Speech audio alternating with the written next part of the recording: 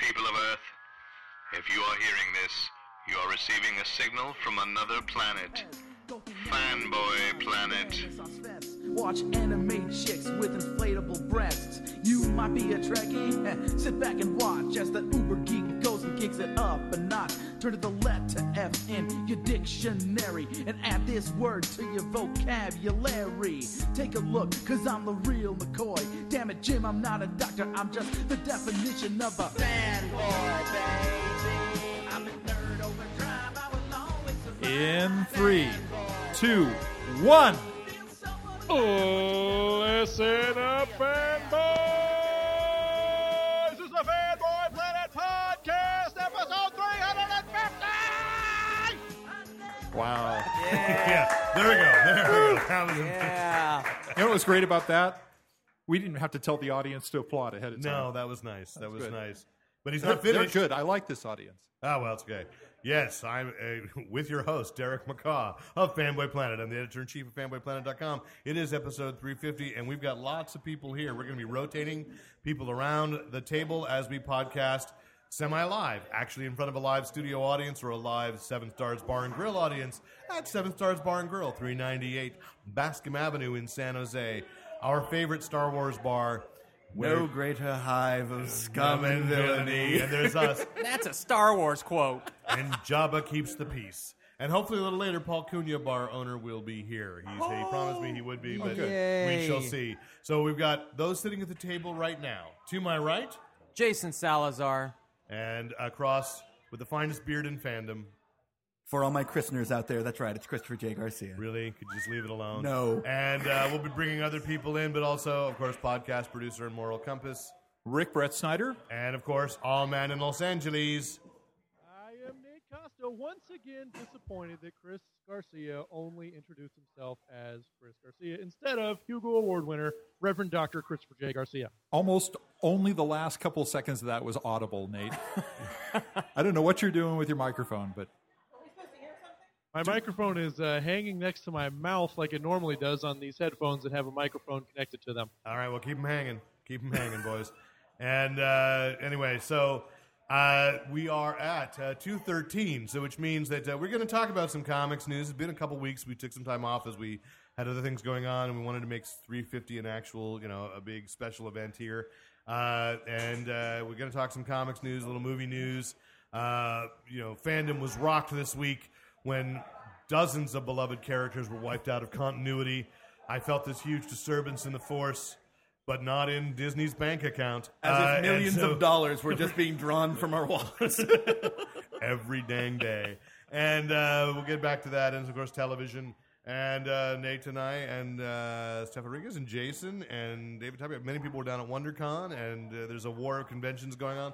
We'll talk about all that. But we did try to set up some special guests for today. So right now I'm going to turn this over to, I'm going to talk while Nate makes the call. Nate is our operator to bring in. I am making Operator, the won't call. you help me make this call? Yes, our special guest today is an author and a filmmaker, an Olympic. I don't think he's a gold. I don't know if he's a gold medalist. He's an athlete. Medalist. A competitalist. Competitalist. An Olympic athlete, and in his spare time, he dabbles in curing cancer. We have the man who's the creator of the Looking Glass Wars and the Hatter M graphic novel series, and in the midst of working on a musical for Broadway. I think it's going to be a theme park soon, too. And it's probably going to be. And so we're waiting for Mr. Frank Bedore to come on. Excellent.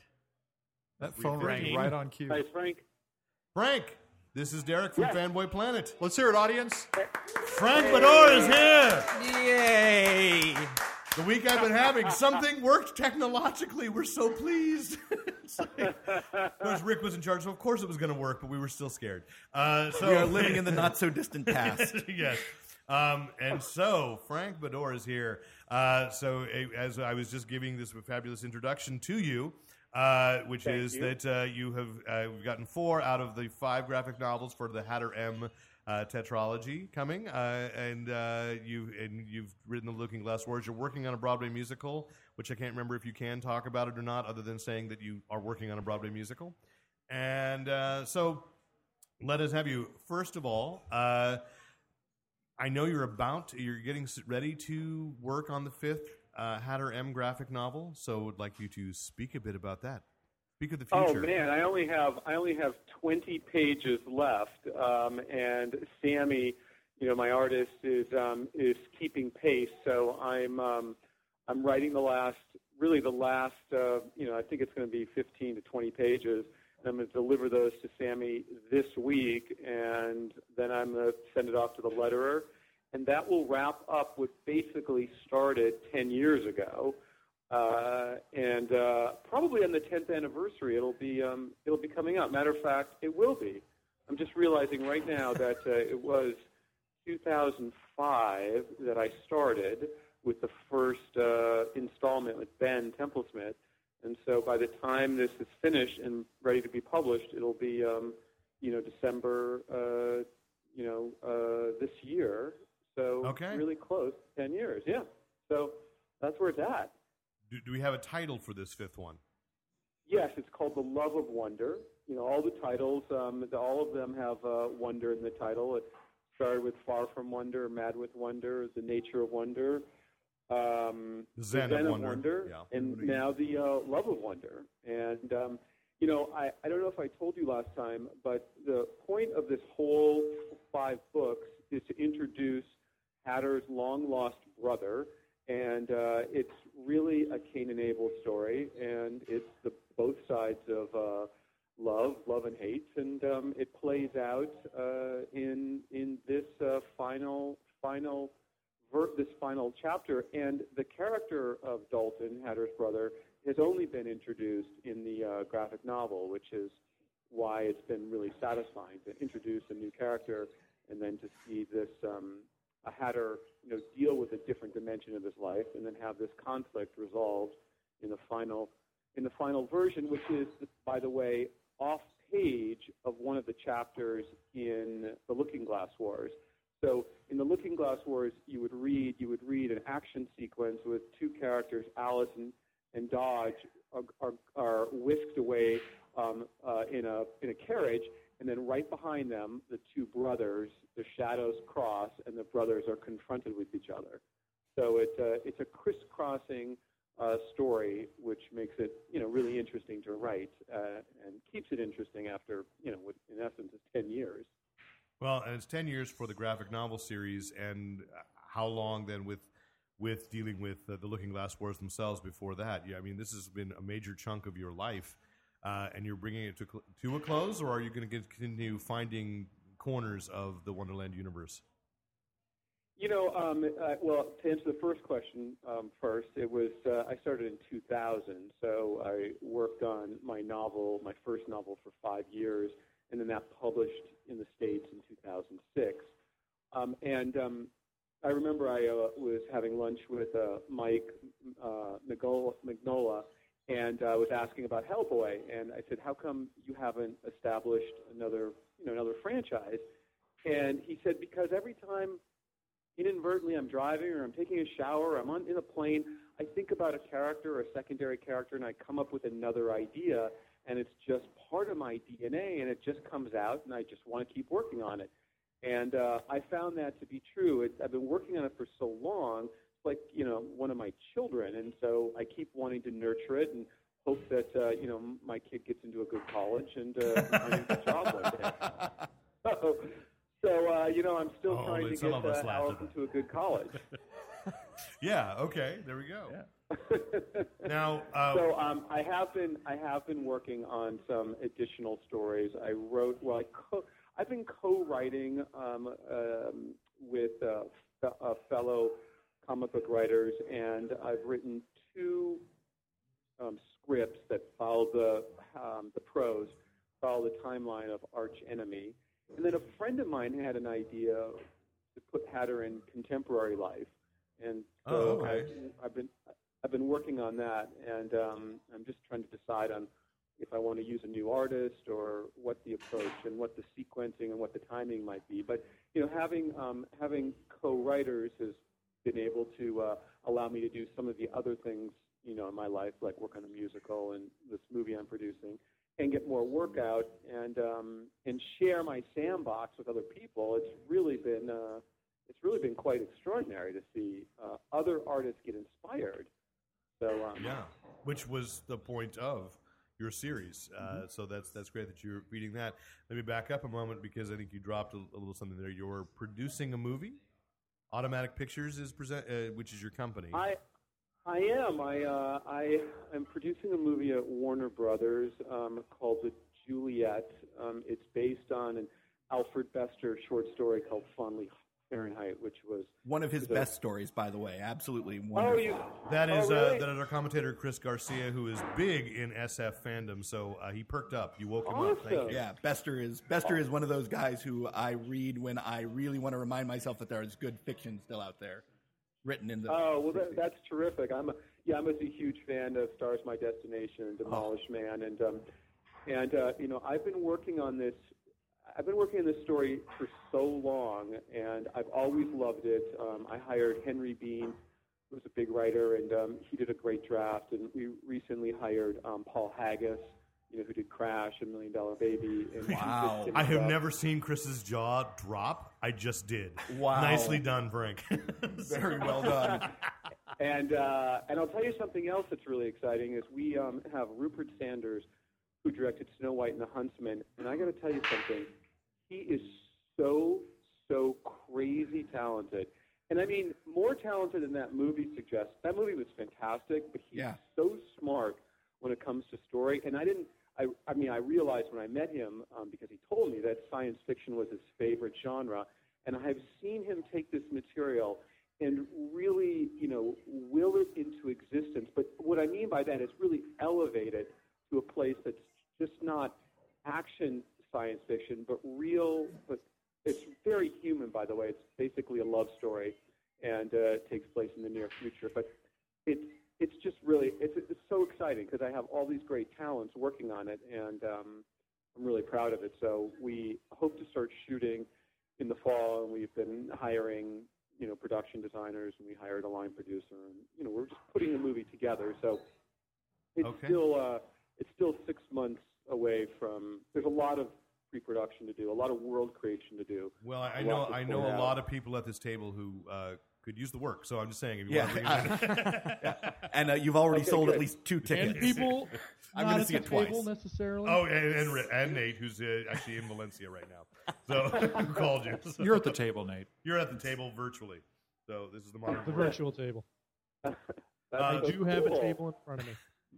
So, the other thing at WonderCon, and I think you've done this at Comic-Con as well, the big one of the panels that you were on was the Making New Readers. And I think for those who, we take for granted we bring you on because Rick and I in particular are longtime fans of your work.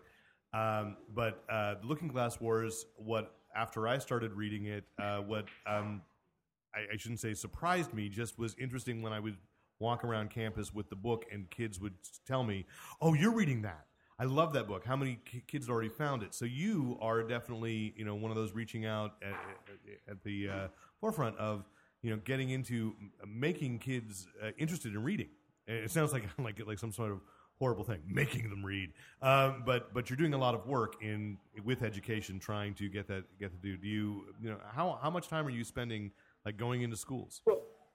Well, the thing is, first off, kids, they're the early adapters, and it's obviously a young adult novel. So, to stand in front of 300, 400 kids and talk about your book is really a great opportunity and really important. But to reach kids, to get kids excited about reading, you'll have the readers, they'll check it out. But it's the other kids that are not on the fence who would rather play a video game or do something else. So I really work at engaging them, one in terms of just the oral storytelling. I excite them by the way that I talk about it and my sort of passion for it. But then the artwork and all these great artists that I've used, that becomes another portal for kids. And then the comic books or the graphic novels, for some of the reluctant readers, that's a way for them to touch the story and maybe engage in different aspects of it. So, and then at the end of after I feel like I have them on my side and that we're contemporaries and we're just talking and they're coming up and interacting, I talk about storytelling and all the ways that they can be a part of storytelling, whether it's writing in their journals or being an artist or, the people that do posters for movies or writing graphic novels or writing prose books, and then, all these different ways. And it's all about telling stories. And so in some way, shape, or form in your life, you're going to be telling a story. So here are some of the reasons and exciting ways that you can have a career and you might aspire to. So, and then what I show them is I have this PowerPoint, and I show them the letter that I got from my publisher. And so I handed them in my manuscript, and I get this 3-page letter. And I said, this is what happens when you get published. They send you this letter. And I say, look at all the nice things they're saying about me. You really start to feel good. I mean, your ego is stroked. I go, but what they don't tell you is they're going to send you a follow-up letter that's much, much longer. For instance, look, here's the first page of my book. And the thing is loaded with red comments. And in the red comments are their notes, the changes they would like. And so the first page, which is only one paragraph, has 4 or 5 notations. The next page, from top to bottom, they're notating all of the changes. I said, by the way, see all those red marks? That's not good news. And it's 400 pages of work that I have to do. Wait a minute. You're actually teaching children how to handle criticism, too? Or how to give up. You're crazy. Truly, he is the Kwisatz Haderach. So I said, so I had to rewrite this thing endless times, and that's why, because they always wanted to know why it took so long, because I told them my first book took 5 years, and they're like, that's like half their lives. And then I'm like, yeah, it's not so easy, but... So you're basically saying study your math, kids. Yeah. So anyway, I try to do that at the end, but I really want them on my side before I get to that point. So, and then to answer your question, I see about 10,000 kids a year, so I do a lot of middle school visits. So I try and get out there a lot. But at Comic-Con, you brought that up, at WonderCon, there were kids walking by really quickly with their parents or their friend, and they would see the cover of my book, and I could hear them say to their friends, I read that in middle school. And then, they're teenagers now, and they're just walking right on past. I'm like, hey, I heard that. Come on back here, So it's nice. It's nice to have an audience. It's nice to have an audience at Comic-Con that brings new readers over to my booth, and, we get to know each other, and, they check out my book. So yeah, that's it's great. nonstop, my friend. It's nonstop. Back in the flesh. So, Frank, I had a question, just because I have very interested in what goes on in Kickstarter, and I think you had a very successful Kickstarter experience with the 4th book, right? I did. I did the 4th book and the 5th book. I've done 2 of them now. Okay, so I'm sorry, I've lost track of the number of books. I'm sorry. So, well, Zen of Wonder, I did a Kickstarter campaign for the printing, so I was almost finished. Right. And so I did a Kickstarter campaign, and within 6 weeks, or 8 weeks, I delivered the books. Right. And then earlier in the year, last year, when did I finish? In January, I guess I did for my new book, Love of Wonder, but I only had a few sample pages, so I had to write the whole book and do all the art. So that's like an 8-month process. Is that a model that gives you additional control over it? Are you enjoying using that?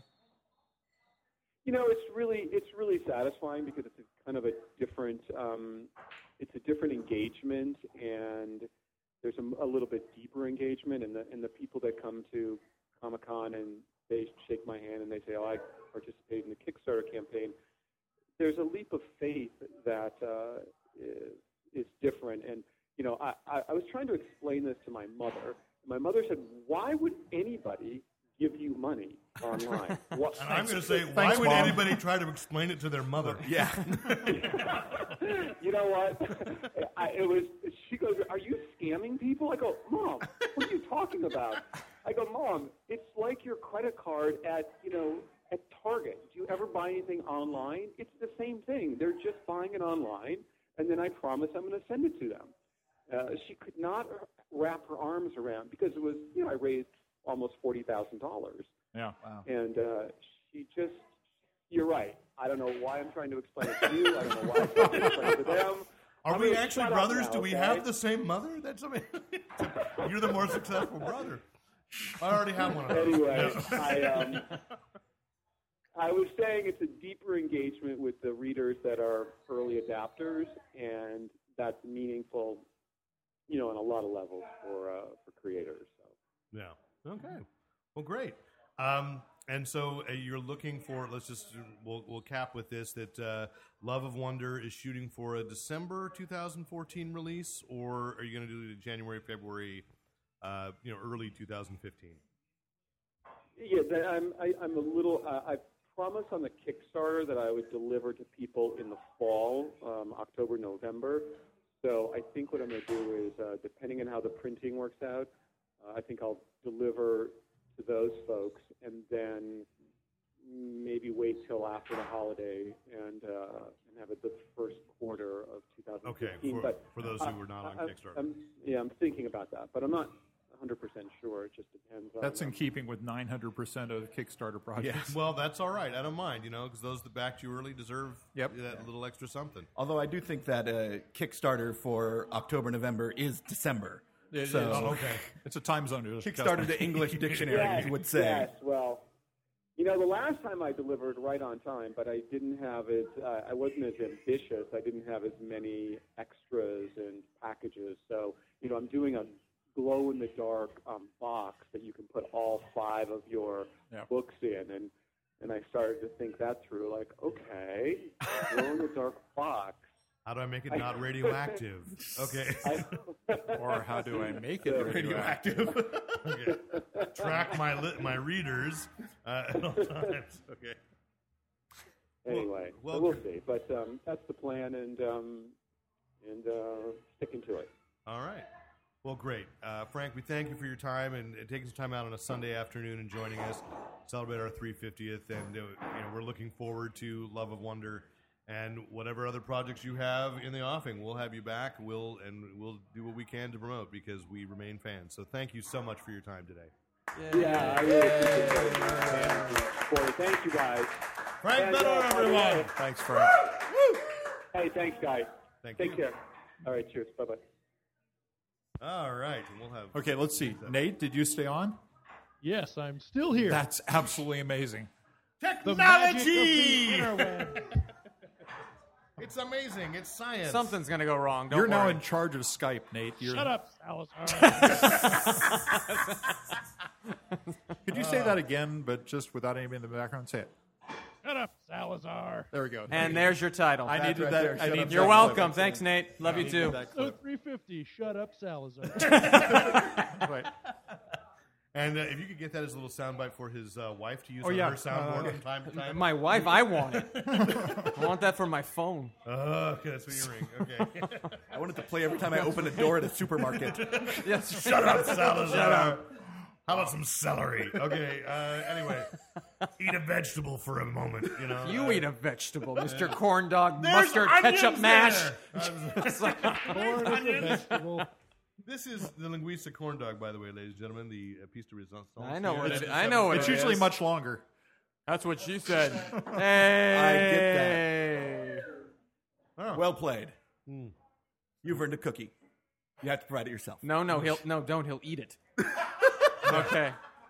We have no cookies today. I'm sorry. No cookies. No cookies for you. What's up next? Let's talk about some comics news, shall we? Let's do that. Which is that I think we missed in our hiatus that Comixology had been sold to Amazon. Maybe we mentioned it very early. It happened during our hiatus. So it was kind of that Amazon has purchased Comixology, which I would say, are we safe to say it's the number one method of digital comics? It may be the only method of digital comics. Soon. More or less, yeah. Yeah. And so they made the move over the weekend. Actually, to put it in perspective, if do. you buy comics from DC or Marvel through an iPad or an iPhone app, you're buying through Comixology because that's their app and that's their mechanism. So, although apparently you still can buy through the DC app and the Marvel app through iTunes, but that's still going through Comixology's plumbing and app. It's just rebranded. But their main central app has now.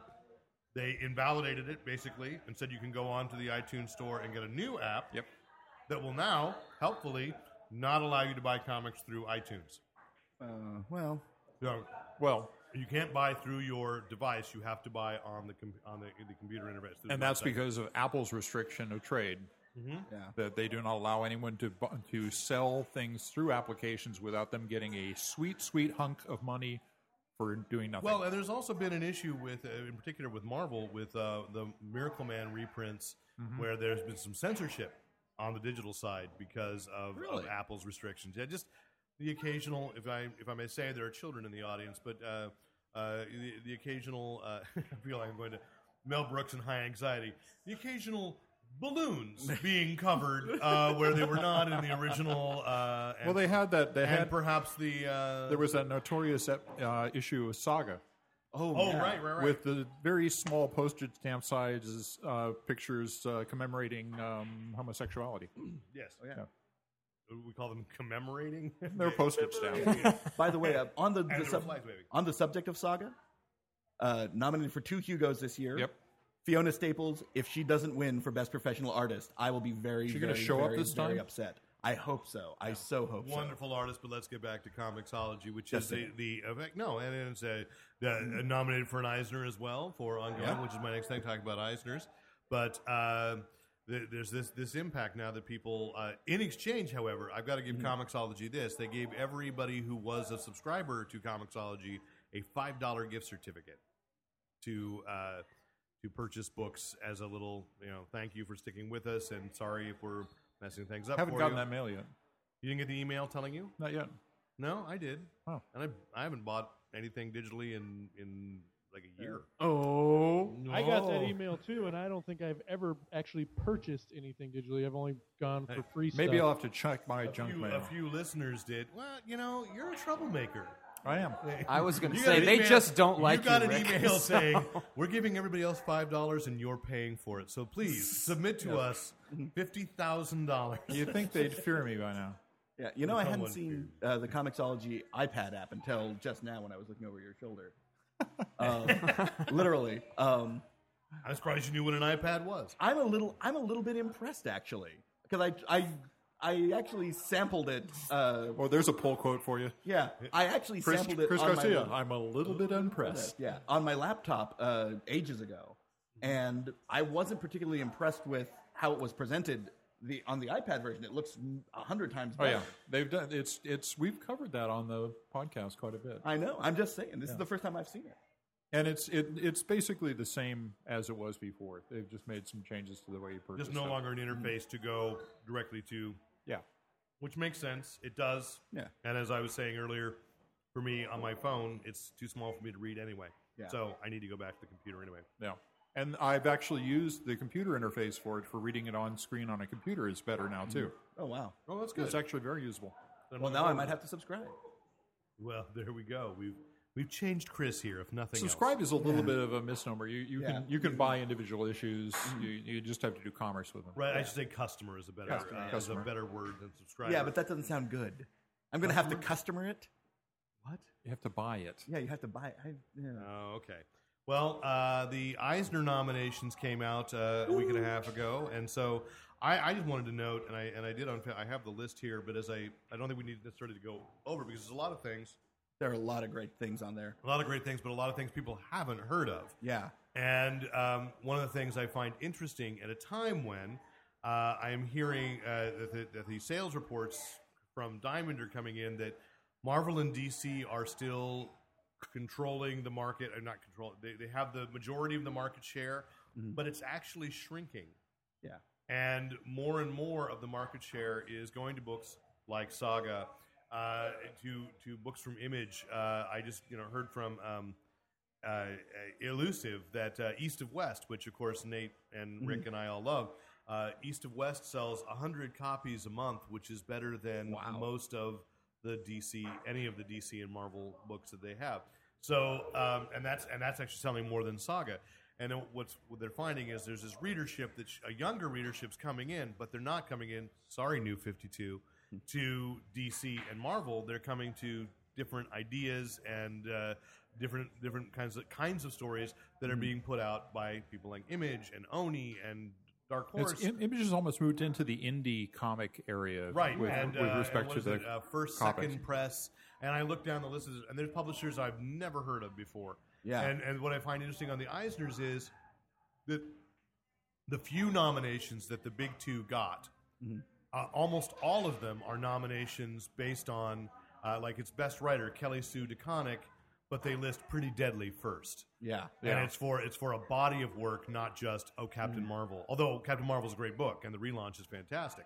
Yeah. But it's interesting that the big two are kind of riding on the coattails of the indie credibility of the creators they've hired. Exactly. Yeah, and there's one thing about the Eisners that I've always appreciated is that they have always championed the little guy.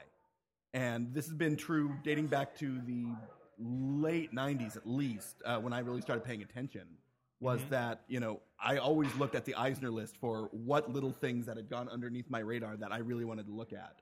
Yeah. And, Gene Young and American Born. Oh, yeah, and he's up for yes. The Boxer. What is that called?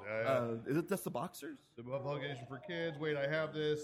Boxers and Saints by Gene Yang. Yes, from First Second Press. Amazing artist, writer. Yeah, and you see a whole bunch of things. I look at Best New Series. Now here's another publisher. I've never heard of New Paradigm Studios, but they have a series called Watson and Holmes. Yeah. Which, yeah. Okay, I'll assume probably sounds interesting to me, but I've never heard of it before. I've never heard of the publisher. Yeah, there's it's the Illustrated History of Hip Hop.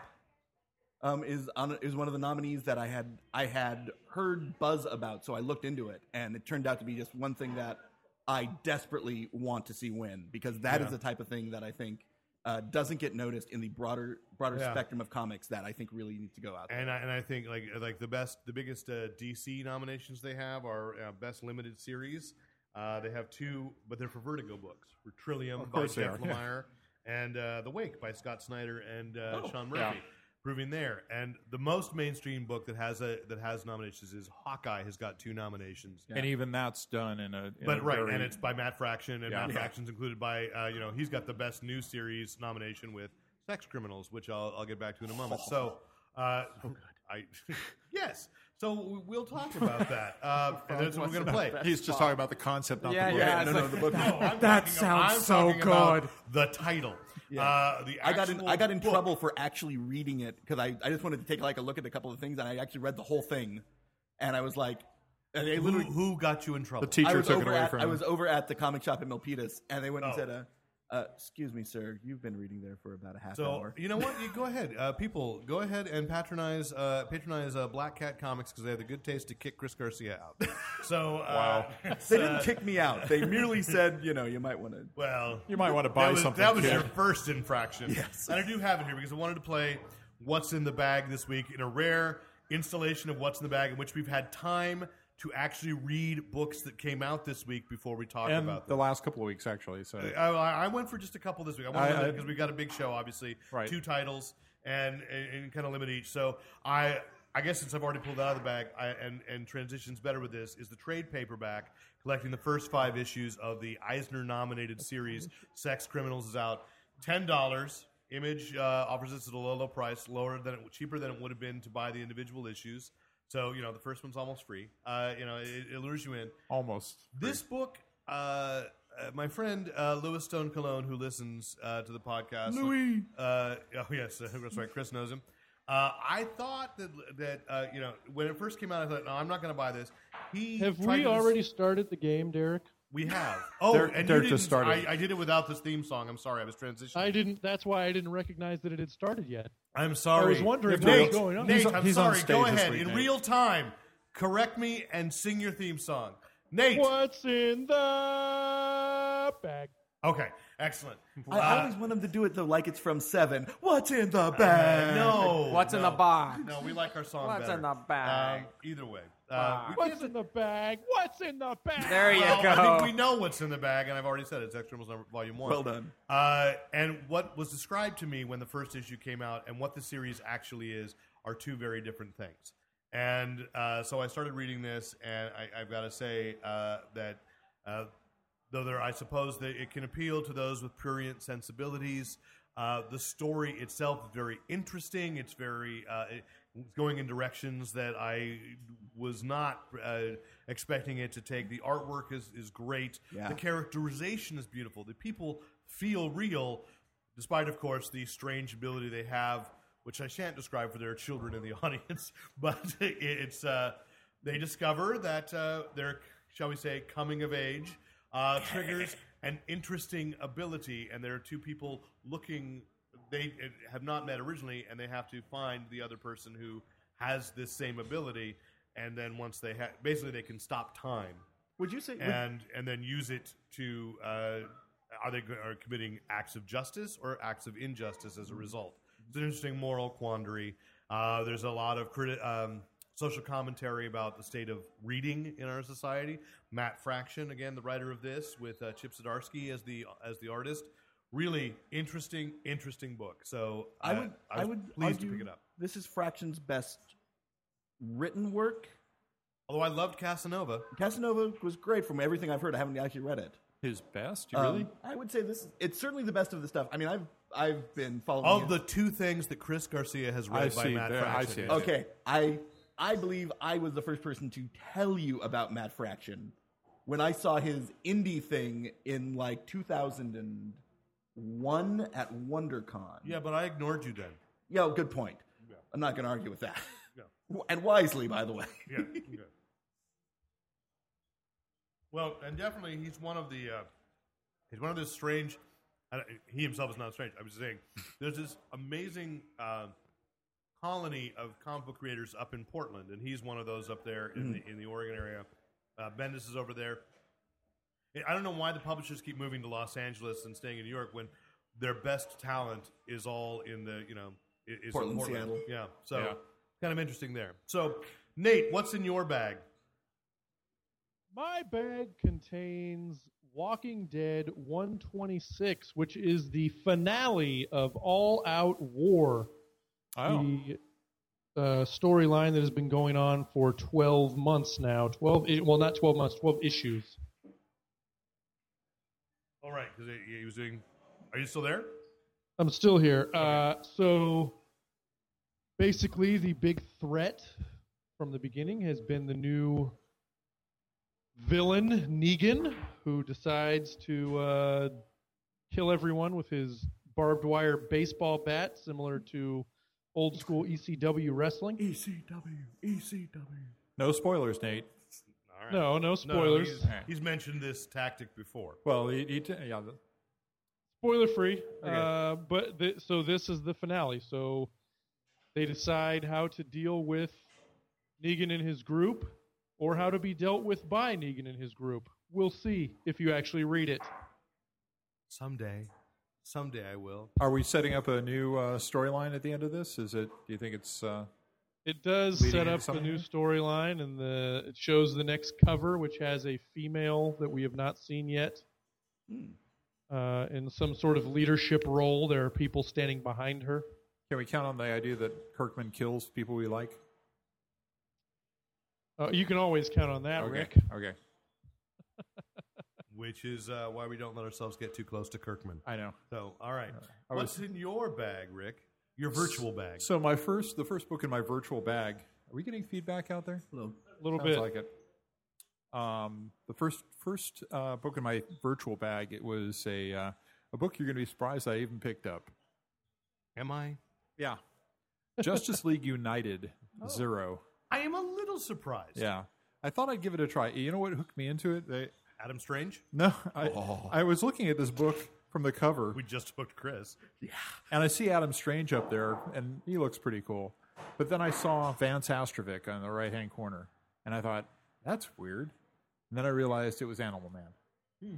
Because they both have the same costume look. Oh, nice. But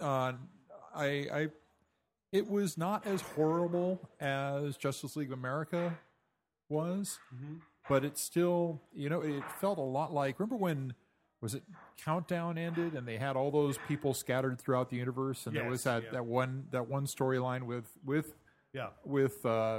Animal Man, and Adam Strange and Captain Comet too. Yeah, and it just kind of felt like that, which was kind of like that one was pretty good, but not excellent. And this one felt kind of like it's going to be like 5 and out.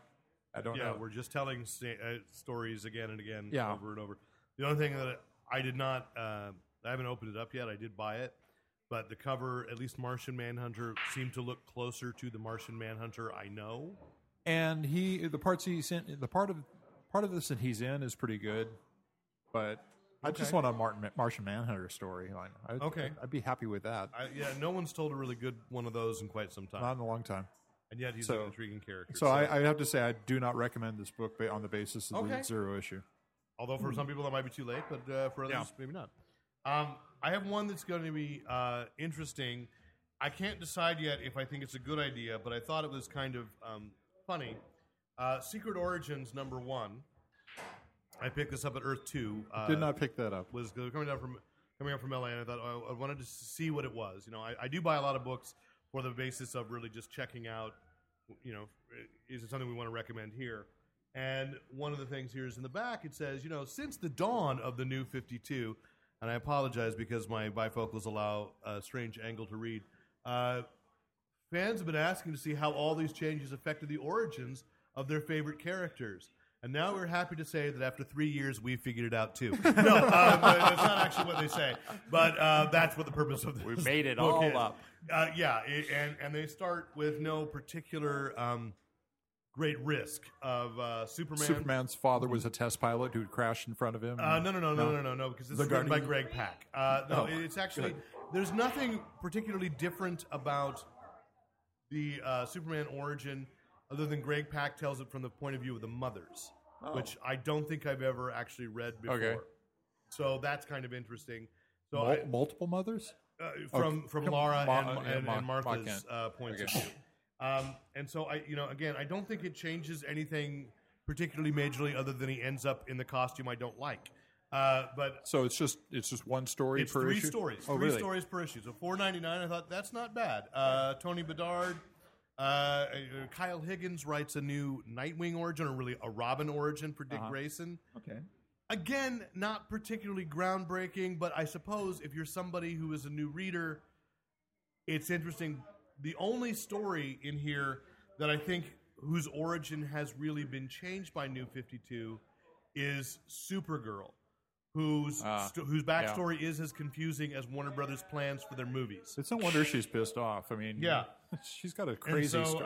So Tony Bedard writes that origin story, and it sort of clarifies things, although I think it's also invalidating something they did in Forever Evil. So, nice. But at least it's kind of setting up, so you got Superman, Robin, and Supergirl. I don't know who'll be in the next issue, but if you're a new reader and you want to read these stories, they're not badly done. Okay. I just didn't think as an old fan, it didn't offer anything. It's not going to new, give you anything. Which unfortunately, and this is the reality.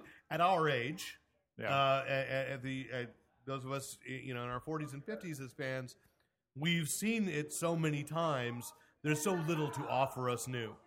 Yeah. And I had hoped with the Secret the Origins, perspective change for the Superman. I would rather have feels seen a little bit different. I would rather have seen the Secret Origin of a character who really has had a major change. Right, but they're probably still working that out. Secret Origins did used to tell you stories that you didn't know already. Right. They had a lot of characters that you'd not really gotten a whole story on how they got started. Right. But there were also a lot of. I mean, originally when that book started, it was a reprints. But now you can't do that. You were safe doing the Golden Age reprint in the 70s because they hadn't really changed things that much, and now it's my favorite issue of that of all time is still Blue Beetle and Blue Beetle. The 80s revival, version when they brought Blue Beetle in from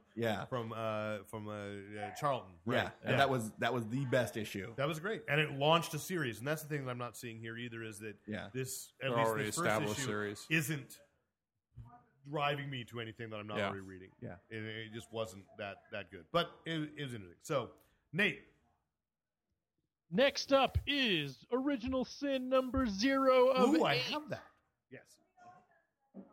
And you read it? Who is the Watcher? I did read it. Unfortunately, I went to the Marvel Now panel at WonderCon, and this issue is written by Mark Waid, but the whole miniseries is written by Jason Aaron.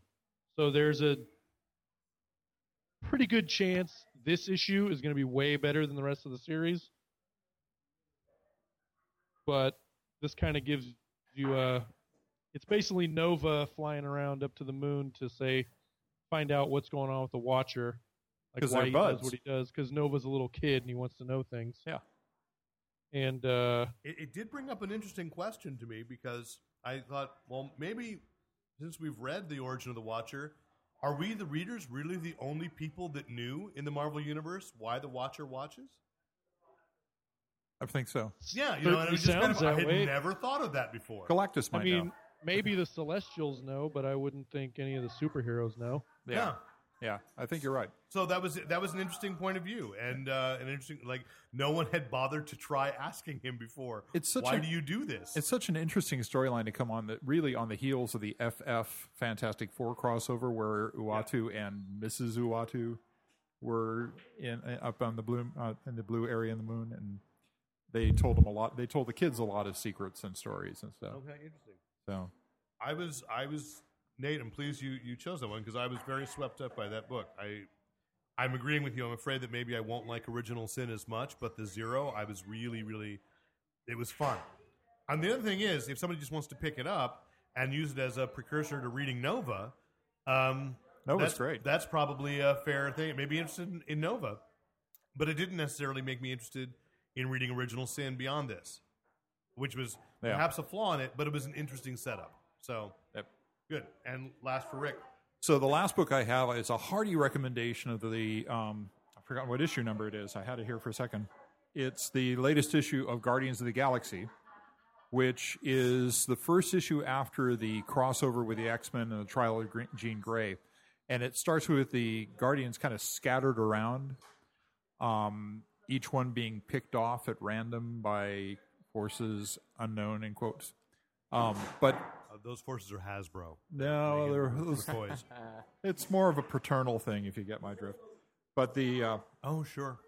Right, but it is a major turning point issue for Guardians of the Galaxy. Is it a good jumping on point? it is. I'm recommending it primarily because I think it's going to be a great jumping on point for people who go to see the movie and then are looking for something. Because I expect by the time the movie comes out, they'll probably have collected this into a trade as well. They're smart that way, and I think they're also supposed to be. Though they should be having the collections of Annihilation that brings the team together in the first place. It's issue 14, so that seems about the right time for a second arc trade. Yeah. The really interesting thing about this is there is a secondary story in the book which has the original Guardians of the Galaxy. I did see that, yeah. And it's not quite clear, but it looks like the original ones are going to go back in time to our time where the current ones are and have some kind of kerfuffle. Because again, a cosmic timey-wimey kerfuffle. They're getting back to the idea that things that happen on Earth that kind of dealt with the time-space continuum had ramifications that are rippling through all time, which was a storyline the Guardians had before. Well, like 10 issues ago. And it's still implied by Original Sin. Number 0 sets that up. Oh, is it? As well, that the Watcher has been watching all the alternate timelines. Okay. Searching for the one in which, that will obviate his guilt. So anyway, and again, like continuing with the rest of the issues, the Guardian Galaxy, great characterizations, great writing, great art. A number 1 recommendation. Well, great. Good. Well, that's what's in the bag. And there are many more, of course, but we want to move on to other issues.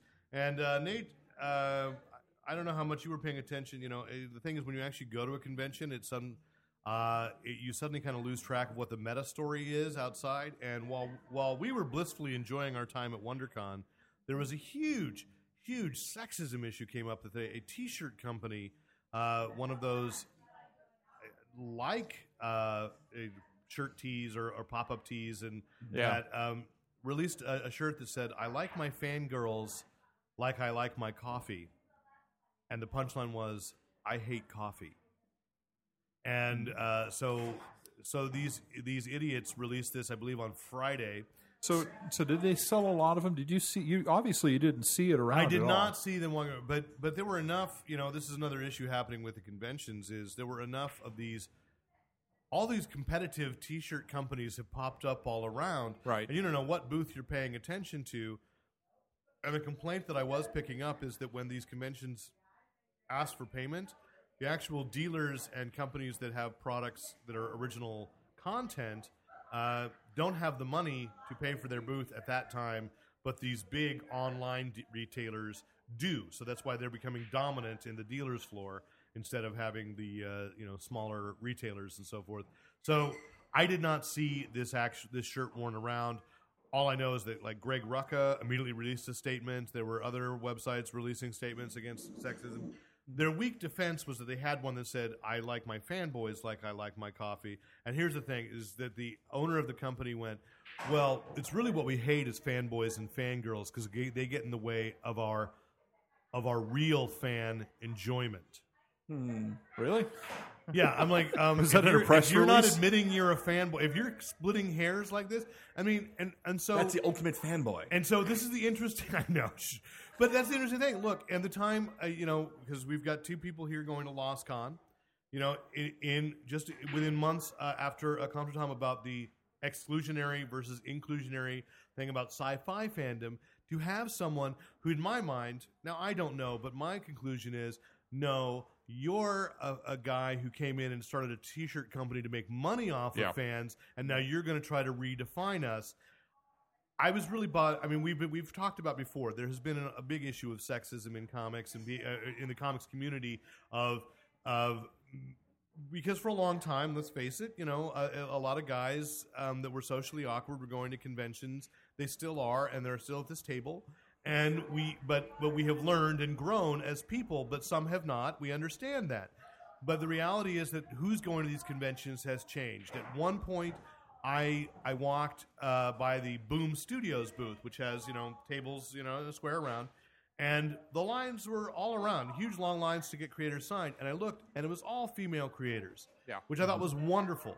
Yeah. All books that I'm not particularly interested in reading myself, but I think it's great that what's out there has expanded to a point that, for the children in our audience, it was Adventure Time and Regular Show. And it draws in new readers, fresh readers. It draws in new readers. And I picked up this new book called Lumberjanes about girls at a sleepaway camp who have to fight monsters in the woods. They're secretly being trained. They're Girl Scouts secretly being trained to fight monsters. Go on. But it's done. Yeah, you would love it. Yeah. It's kind of done in a web comic kind of style, and Boom just launched the first issue of that. It was fun. Yeah. Again, I wouldn't have necessarily gone to it if Mel at Boom hadn't said, hey, you should take a look at it. But my point is, it's all female creators, and then you've got Kelly Sue DeConnick, where I see a 12-year-old girl walking around as the new Ms. Marvel already cosplaying, and that character has already made an impact. I think it's great, and then I'm disheartened to hear that there are pigs ruining it. I would not be totally disheartened, but for one simple reason. Well, I'm just angry. I've only seen one picture of that T-shirt. That may be Which making we're a not big even contra sure about it. that guy bought it. It may have been modeled by the guy who brought it there to sell. And it's true when Greg Rucka comes in and releases a statement, we all listen to Greg Rucka. And right? when I see raises something the like buckets. that at one booth, but I see so much of what you just commented about the industry growing and titles expanding and widening and broadening in interest, so that you have a Lumberjanes, the little girls and older girls can read and feel better about themselves, feel better, more like this is something that they can be part of. I see so much more of that than I see. And as a father of a 15-year-old daughter who is reading, and her tastes are expanding, and I'm looking for, what book might she be into that I've discovered so much more by being open to these other kinds of literature and these creators. I mean, it was hurtful that we're talking about sexism when there's like a spotlight on Kelly Sue DeConnick, who had that idiot store owner at the beginning of the year with Pretty Deadly tearing up, right. Going, this is ridiculous. It's a great series, and I caught a moment, and I'll run the photo a little later, of where she actually saw two cosplayers as her characters from Pretty Deadly, and she'd never seen that before. So I got a photo of her taking a photo of that and saying, like, that's rewarding. We are inclusive. We're big enough that Tommy Wiseau of The Room can have a booth and a career. But not only inclusive. And that might be wrong, but we're still letting it happen. It's an area where truly interesting and innovative expansion is happening. And even like Jason just hung a painting up on the wall of his daughter's room. I want that painting. Where did you get Which it? was... it was over in Artist Alley. I don't remember the art. I mean, like But tell them what it was. It's of Anna and Elsa from Frozen, but they're dressed as Thor and Loki, respectively. Nice. And It is so awesome. yeah, it was a female artist, and I saw it on Friday. Went, I'm going to come back around and get that for her later. and I came back like less than an hour later, and it was completely sold out. Wow. And she's like, I'm going to print more tonight because I didn't expect that to happen. And then she came back the next day with tons more. And then, wouldn't you also say, and maybe this is the other thing about being in Anaheim, yeah, the prevalence of Anna and Elsa cosplay. Right. The groups of I took a Frozen picture of people at were least like, 7 different Elsas before I left the center. So yeah, it was nuts. So, And but it's a very really few cool. zombies. Did the ones you took pictures with figure out how to use their powers? No, all of them were just holding an Olaf stuffed animal. So yeah, they weren't actually trying to freeze anything. So. But I would like fandom to concentrate for once on what's good happening. And well, there is a be lot wary of of the bad, but there is a lot of good happening. And I felt I was at a convention that was very equal. I mean, and it was just I saw a lot of stuff. Again, the interesting thing to me, and I commented to Nate and Reed, was zombies seem on the way out, even though there was a lot of Walking Dead stuff for sale. I only saw one zombie the whole weekend. Wow. I think I saw 2, And that was me. and even like when you Zing. You're welcome. Good when night. you go to Comic-Con, like last year at Comic-Con, the Skybound booth was actually a big Walking Dead booth with a little bit of the Skybound. Walking Dead was a corner of the table at WonderCon when it's a big Skybound, and as we'll say for 351, Nate and I got to interview Chris Dingus, who's done Manifest Destiny from Skybound, which is an imprint that's also expanding what's out there for comics and for kids. And so interesting. So we'll have that on episode 351 right, of the we have some Fanboy interviews Planet from Con. WonderCon that we'd rather keep as a little separate, But again, it was interesting that Walking Dead has become small. It's the people trying to make money off of Walking Dead who aren't Robert Kirkman that were still trying to push Walking Dead, and it just wasn't getting the response this time around. I felt very dominated by Disney, and we were in the shadow of Disneyland, and that's okay. But it was a very diverse con. It was really interesting to see, and. But the other point to make about this is, as this grows, and it's been kind of cool to be a nerd, to be a geek lately, or to be involved in this kind of stuff. It's very cool to be a nerd. So you end up with a lot of frat boys who are there on the weekend, and they're not the same kind of people with the same kind of sensibilities. They may enjoy making people feel uncomfortable or bad in our environment, and so it's just our job to go up to these people and explain to them. The Wolverine comics are explain over there, to them that it's not appreciated, and then to duck when they go to hit us. Yeah. Oh, good. Yeah. Rick's learned only half of Shang-Chi's lessons. the ducking part of martial arts. Exactly. Use their weight against them and hope they don't fall on you. Yes. Okay. And speaking of Wolverine, Charles Soule, the writer who is not sleeping at all, writing about 15 books and running a law firm full time, is writing The Death of Wolverine. They swear. No, really, this time for sure.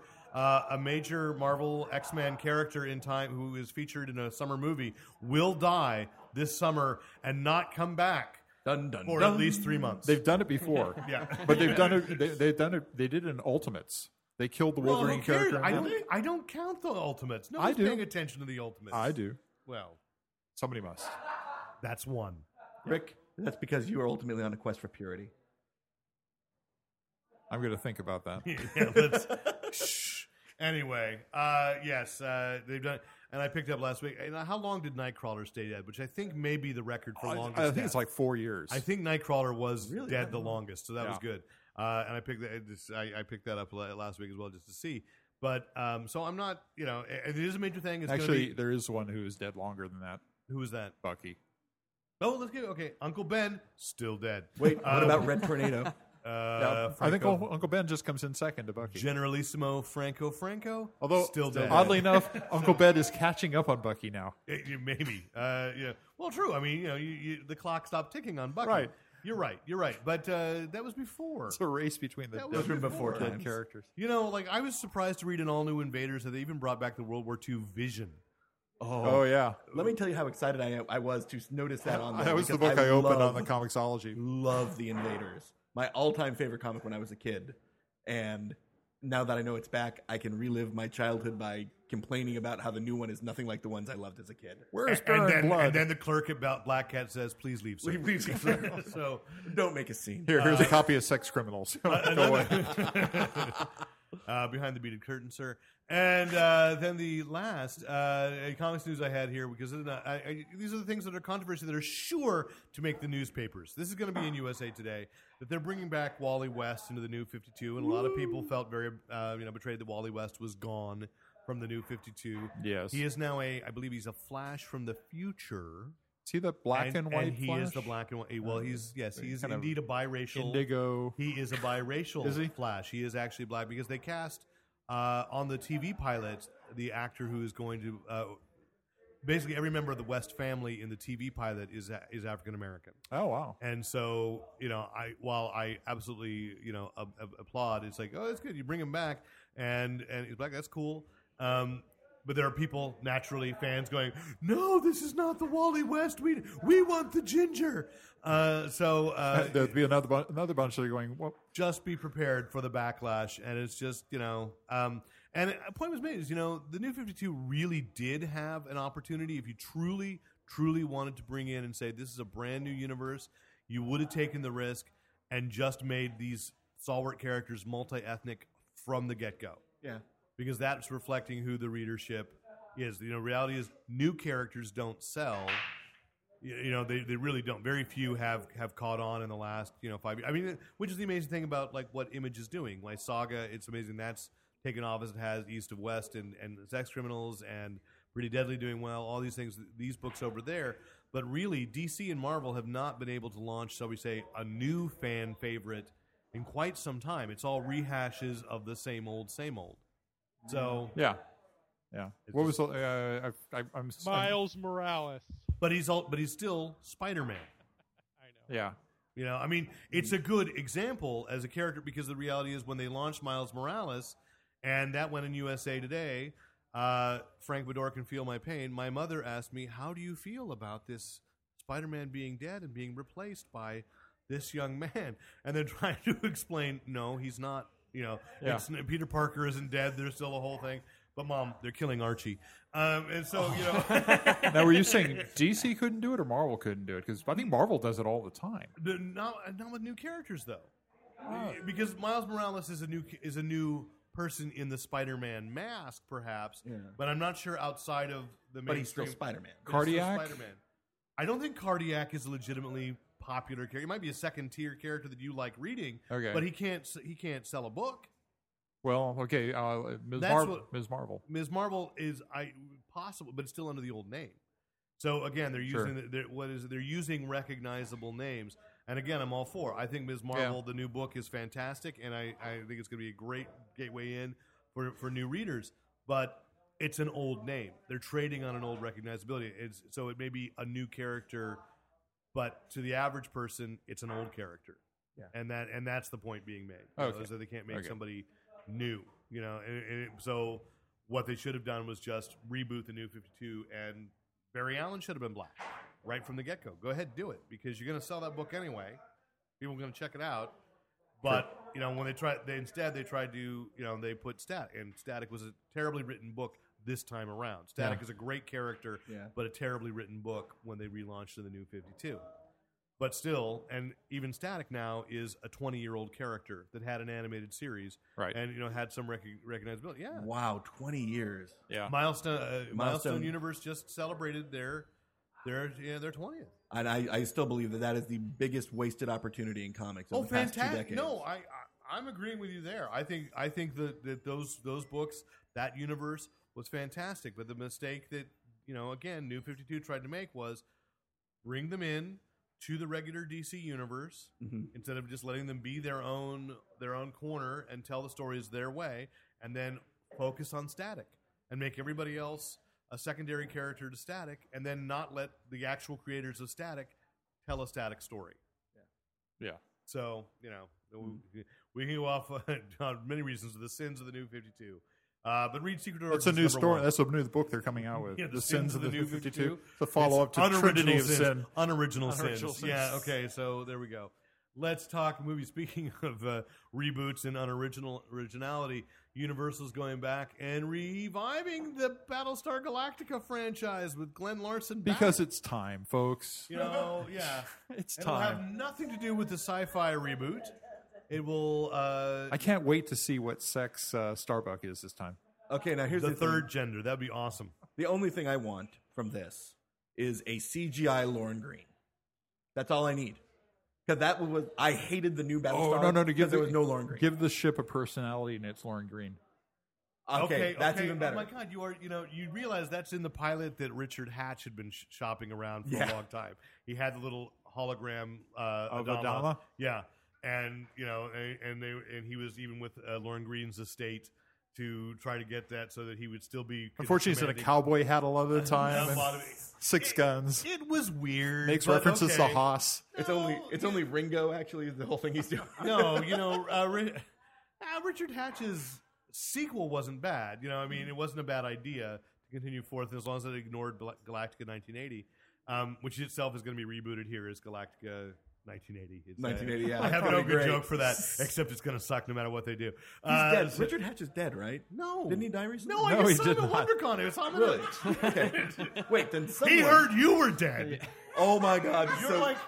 You're like the Snake Plissken of you're like the corn snake Plissken of So the last- fandom. the Chris last- Garcia. the last I heard time you I were saw him dead. I thought you were taller. was with a movie called the friggin' Mafia movie that was at CineQuest, and so he was there, and we were actually talking about the movie. And, Is that the title? Because I'd go see Yeah, the friggin' that's Mafia exactly movie. the title. It's made by a local filmmaker, actually, and it was other than Richard Hatch being crazy, it was awful. It's a sequel to the frickin' Indian movie.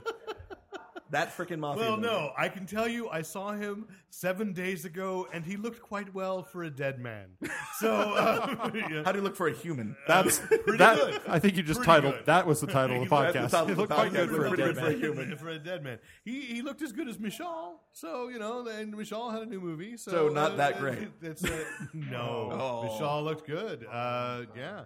But anyway, so I don't know if we need to see a Battlestar Galactica again. They need but it's gonna they happen. need another monkey in a robot suit. No, I'm fine with a Daggett. Bring me Yeah. a Daggett. Okay, Yeah. that's good. I'd like that.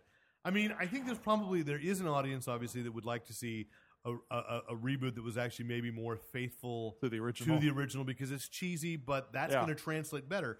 Again, like this is a discussion I was having with the guys from Kill Less Shakes. angsty, more. Well, but the thing fun. is, if you're going to make it as a movie, this is back to that brick thing. And I was talking to the guys from Kill Shakespeare this weekend about how they're no longer really pursuing movie. They're kind of more looking at TV, and it's because And again, Brick refers to the fact that we're Brazil, Russia, India, and China, China. that you're going for an international market. And the thing is, these movies have to be broader.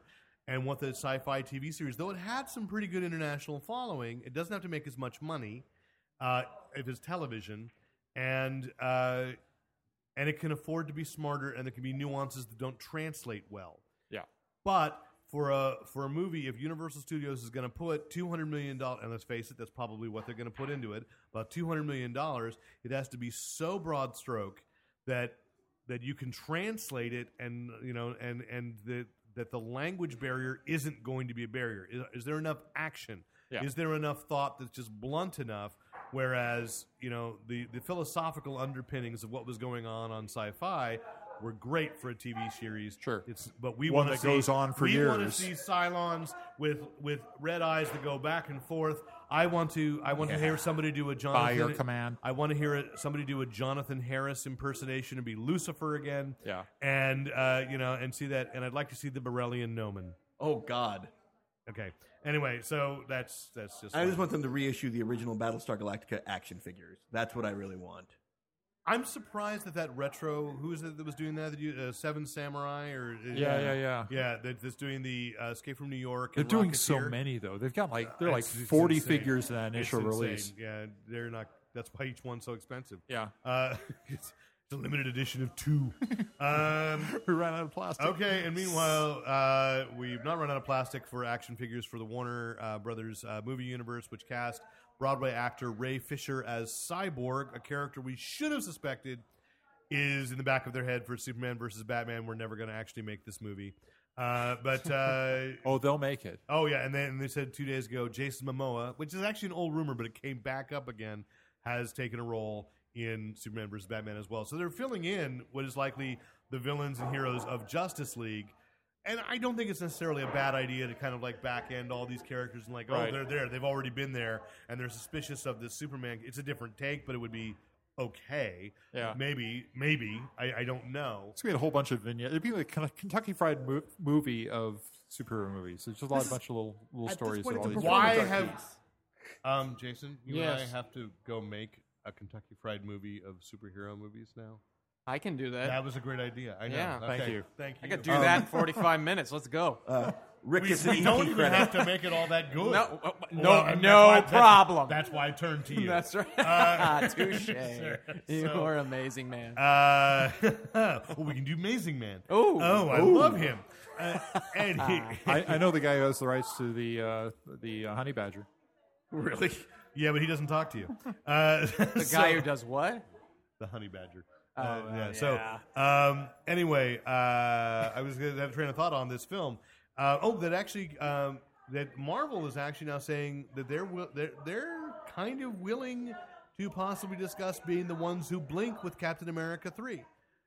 They're the ones first saying, well, DC kind of had, Warner Brothers had that date with a firm title attached to it, and we really don't want to necessarily cannibalize. We want to do better than they do, Right. But we don't want to take away their Just take them on audience. an even footing to prove Yeah. that we are that much better Yeah, than they are. yeah. So they may move their date for May, which to me makes sense. I'd say, look, you opened Captain America, made a ton of money in April. Move it up to April. Let it come out first. Because it's the movie I want to see. That's a big move, though. That's it. That's the movie I want to see first, anyway. But it's a big move if it was like this year. Yeah. But because it's 2 years out, there's time to change the publicity. Yeah. And to make those shifts. So I think I would rather see that happen. But I do want to say about Ray Fisher, Cyborg, is just to have a moment of pretension. Not only is he a Broadway actor, but he's an Oregon Shakespeare Festival alum. Oh, nice. So once again, fulfilling you need to have really great actors in really dumb movies. And that's how they get success. So looking forward to seeing that. Speaking of dumb movies, Yes. it's not going to get dumber in June. And yet, we're not going to love a movie more this summer than Wolf Cop. Yes, Wolf Cop. So excited. He's like Dirty Harry, But only hairier. hairier. Yes, that's happening. Anybody in the audience seen the trailer for Wolf Cop yet? Wolf Cop. I've heard people talking about it, but I haven't Then seen it. I do have to post this on Fanboy Planet. It's about a Southern sheriff who gets somehow. It looks like he runs astray of a coven, and they curse him, and he gets drunk, and the wolf comes, and he. So when he turns- gets drunk, he turns into a werewolf? I don't know if that's actually. Well, the in the wolf. new trailer, they show him get attacked. Okay, so, So I I think, think he actually gets attacked by a werewolf. So and but then he still maintains sort of his humanity, intelligence, yeah. but he just does get drunker, and that's what he said. And it's like he's like, "You're a wolf," and he's all full wolfed out. He goes, "Cop." and his deputy goes, "How'd you know it was me?" It's like, well, your hair, you had the uniform. But once I saw you was drunk, then I knew it was you. So he's a drunk wolf cop? Yes. So, Nice. it's the episode of True Blood. I guess we always wanted to see, but So didn't they know. sign that guy up for a Yeah, there you three-picture go. deal? Oh. If there is a sequel, I am desperate to make it called Good Cop, Wolf Cop. There you go. And that will happen. Oh my god! Wow, without question. So I'm yeah, just And then kinda- Turner and Hooch. very very low Team budget, up, yes. very low budget film. No, But Turner is Hooch. Yeah. there you go, much better with Hooch. With Hooch. Ooh. Oh, I see what you did circular. there. Yeah, You I brought know. that back. Good job. Okay, and Rick has noticed that Marvel himself, when you go to call tech support, Well, I called tech support on a Marvel movie thing where my password wasn't working. And while I was on hold for the person, the hold voice reminded me that the cast members were busy helping other customers. And I called Marvel, but of course Marvel's been purchased by DC. it's no by Disney. By Disney. By Disney. Marvel's been purchased by DC. Marvel Brothers, yeah. Yeah, well, Yeah, Wolf I'm, Cop. I'm a little worried about Rick. Wolf Cop. Back to Wolf Cop, Wolf which Cop. has been purchased by no one. over there. Did it also remind you that there's great programming on Sunday? So Oh, yo, there's still plenty of tickets left for Sunday. Stay on the line. yeah, exactly. So But when I talked to the guy, he had apparently had been a DC support person for a lot longer, and they've just taken over the Marvel support. Wait, My- he had been at they- DC? Disney. Oh my god! Sorry. Okay. Yeah. This is getting Nouns. We'll work Disney on it. We'll get a support code for it. person for Yes. a lot longer. He was a very, very proud support person. Well, very, that makes sense. Very, very helpful. As long as people at Disney have their jobs, they love being at Disney. Yeah. Can't argue with that. No, I mean, no, that's true. Just because, everybody says it, and when I talk to people, because they just, by the way, laid off a bunch of people that worked on Frozen. That's And right. then they bring in their people. Everybody's happy. They're like, I got Disney. It's awesome. And then they cut, and they just got, I think we had covered Disney Interactive cut to the bone. Disney has the best phone support ever. Have you ever made like restaurant reservations with them? Well, no, I've called them about my annual pass and having passes for my kids and separate, and they are so helpful. They're just wonderful. I absolutely love their customer service, and so I don't mean to be, I want Disney to take over Microsoft. I'd love to Give it work time. I'd work for Disney in a heartbeat, but I don't know if I'd feel secure working there. Yeah. But I'd love being there while I was there, and that's Yeah. so I think it's a great company when you're and their customer second to none. Absolutely, why they should run their. Well, they do have a convention they run, don't they? That'll do, be next summer, in 2 summers rather. D23 coming back to Anaheim, but they run it so much better than Comic-Con does. So no question. Yeah. So Jason's gone. Yeah. yeah. It was much better than Comic-Con. Well, and I'm hoping to go the next time around. Yes. We're going to talk about that we had a morning and then it sort of came back to life yesterday. That Star Wars, Disney. Speaking of Star Wars, and we have a special guest to talk about this because his life's work was cut from Wow, sad really? little life. I know. I don't even get that kind of push. I'm out of here. Well, no, Jason, it's either his life's work is either Star Wars or Beyond Forever Studios. Which one is he going to be prouder of? Star Wars. Yeah, okay. Absolutely. We have Drew Campbell here with us, who is a writer for the expanded universe of Star Wars, which we knew this was coming. On Absolutely. Friday, it was confirmed by Simon Kinberg officially for Disney at a convention that the expanded universe, all these novels and games and comic books Gone. are gone. Gone. Although Disney then quickly said the next day, they're now Star Wars legends. So we can still sell you the books, sell you the books, in case they're better written. Sure. And I don't know because, Which they embarrassingly probably are. enough, until last summer, I know we've been friends for years, and until last summer, I had no idea that you had been a novelist for the Star Wars. I wasn't a novelist. So okay. What were you? Oh. So I was. Are you just a fanfic writer? Then No. Get out of here. No. He writes Twilight fanfic. I did. He's I a did- liar. Oh my I God. was officially published. Star Wars, Luke Skywalker meets Edward. Edward or Jacob. Edward or Jacob. No, I was officially published by West End Games. So I actually got to write role-playing material back for West End Games, who was that's even the tastier and licensee. nerdier. Yeah, okay. It was licensee before Zahn came out with the Thrawn trilogy, and so they actually kept the torch going before the novels started coming out, and the RPG came out in '87, so we got kind of under the wire there. Okay. So I was fortunate enough to come out with a couple of supplements for that way back in the late '90s. So I haven't actually been doing anything recently, but this news does invalidate the work that I did do, which I'm actually fine with.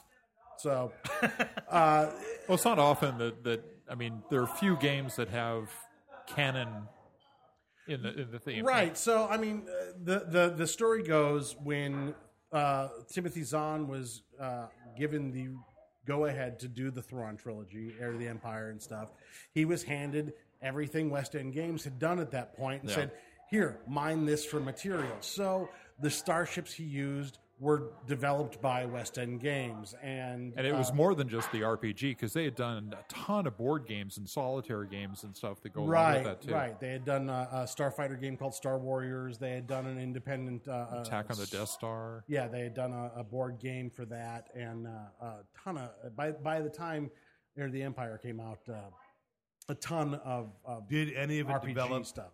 Grand Moff Tarkin? Because I know that You're just trying to stir dying something. to know We'll get- more about we'll Grand get Moff Tarkin. We'll get there. Actually, yes, it did. Okay, good. So the Imperial Sourcebook would have gone into that. Yeah, That okay. had come out by the time that came around. We'll get into that. I'll get into that with Rick in a minute. But the the source material was used. West End Games existed as the licensee for Lucasfilm through, I want to say, 98, when horrible things happened with mismanagement at West End Games, and they kind of folded, and the RPG kind of went up in smoke until it moved on to other hands. And now it's with Fantasy Flight Games, who actually I just finished reading the latest iteration of the role playing game, and it's quite good. I'm actually kind of excited about it again, which is nice to hear. Is it diceless or any of the weird? No, it does have weird dice, but it works. Okay, it's a weird dice system that actually functions, which is kind of neat. All right. I kind of still prefer the old D6, but I'm also old. What was your first RPG? My first RPG, like everybody else, was D&D. Not everybody else. Well, I was a metagaming guy. I was SCURPS. Oh, okay. You have to remember, Yeah. Rick is the Uber geek. Oh, certainly. It's in our theme song. You kicked it up a notch. Okay. So it's there. You got it. There you go. So Thanks. The very first one was D&D, and then I got, I touched a bunch of them, but Star Wars was my big one. I've always been a big Star Wars nerd. And so when I got the chance to write for Star Wars, it was more when I was asked to freelance for West End. The sentence that Bill Smith, who was the editor of the line at the time, asked me was, "Would you be interested in freelancing for us?" What I heard was, "Would you be interested in officially affecting the universe you've been addicted to since you were 4 years old?" There you go. And of course, I said yes.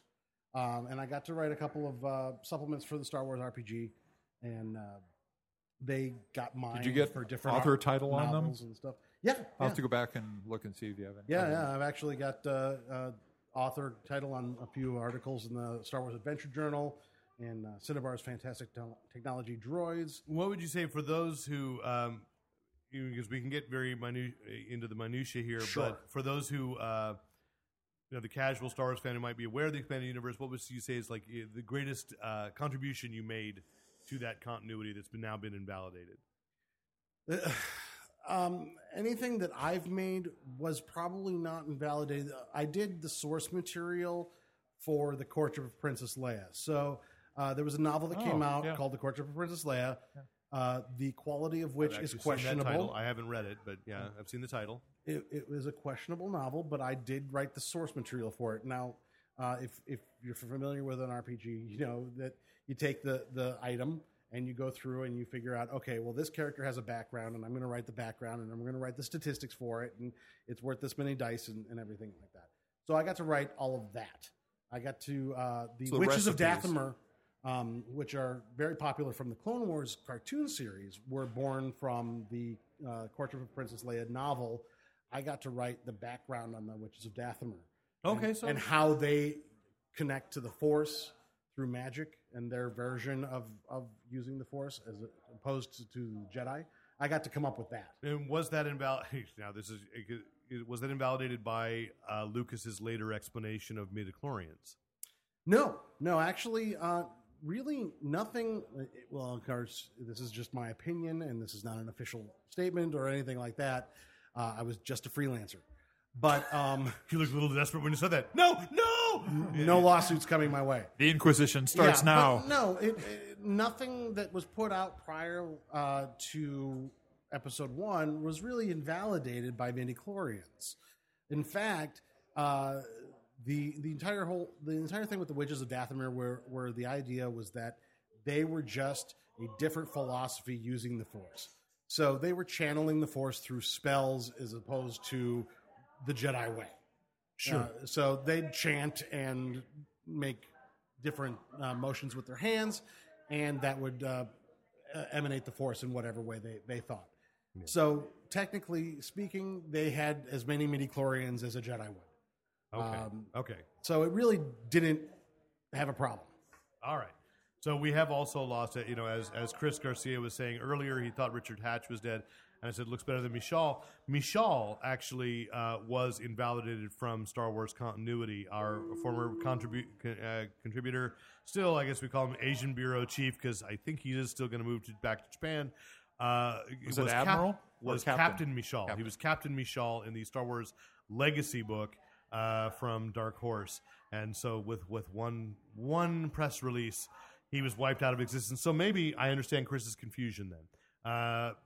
But then, as I said, yesterday, or actually Friday, on the heels of this announcement, then they said, now we've wiped away the universe. We're calling it Star Wars Legends, and now we're going to release 4 new novels that are much tighter, and which I understand. At this point, after how many years has that expanded universe been?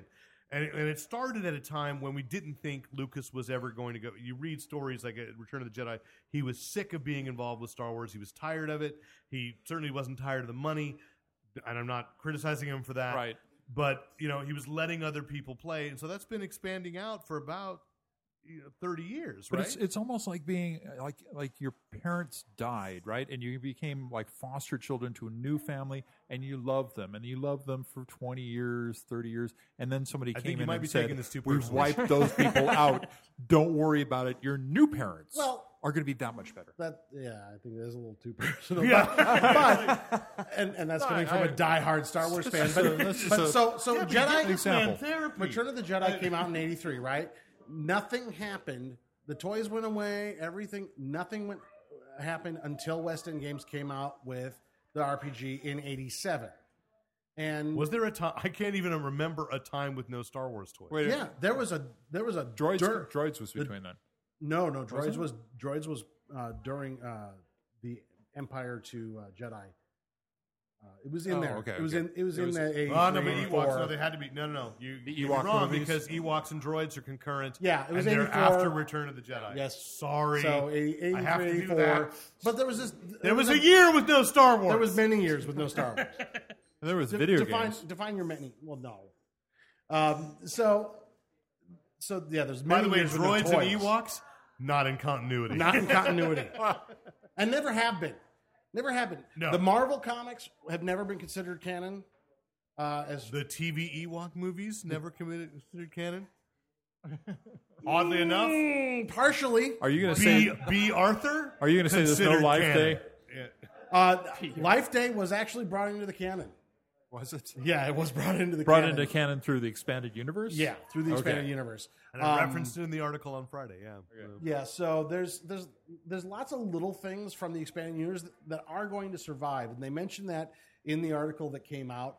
Sinar Fleet Systems, for instance, they referenced that. That's a West End Games creation that came out in '87. That they established that Sinar Fleet Systems manufacture all the TIE fighters and Star Destroyers and everything that come out for the Empire. Yeah. They're keeping that for Star Wars Rebels, which is coming out this fall.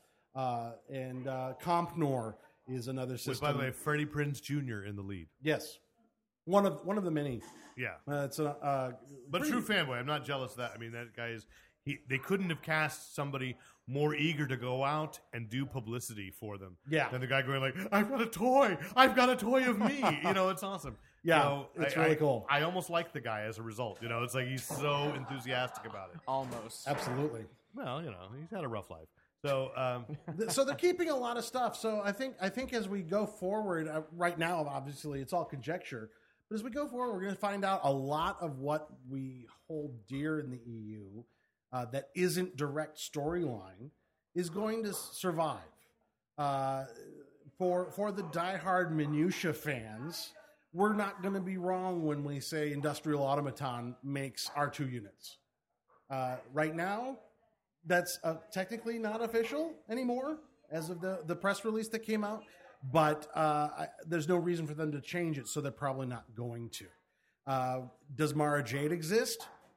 Probably not. Any major storyline change? That's probably going to go the way of the dodo. But so we don't even know if Han and Leia get married. We don't. At this point, we don't know if Han and Leia get married. That's true. And I can understand from Disney's point of view that they needed to have the freedom to tell that story because that expanded universe had gone so far into the future. I mean, you talk about where people had read. When you talk earlier, you were saying like, I like the Solo twins, Yeah. And okay, I have not read Jedi Academy. I've read the trilogy, the Thrawn trilogy. I think I read the Shadow of the Empire, the video game tie-in, so I knew Prince Izor in between. And that may still be canon. Yeah, that's a good question about that. Really, because I don't like that character that's the Han Solo stand-in, because that was so silly. I'm not a big Dash Rendar fan, but here's the thing. Dash Rendar, thank you. Dash Rendar is the character, but here's the thing. His ship is in A New Hope now. The Outrider from Shadows of the Oh, my Empire God. is flying above Mos Eisley Spaceport in A New Hope. Okay. So Prince Shizor, his species is the Falleen, and they canonized the Falleen by making them the head of Black Sun in the Clone Wars series. and They I love stated I that love the concept of the Black Sun. Black Sun's and awesome. I love the concept. and of it's Prince canonized by being in the Clone Wars So series. things are there. Things so are there. things are still But there. Disney wants to move forward 30 years after the only trilogy. That first trilogy didn't happen. Okay, now it. No. So now that's why we're going to get in an argument. No. He also likes Crystal Skull. That's true. Yeah, I do. Shut up. Oh, you No, do? no, that's me. Oh, I meant him. You like it too?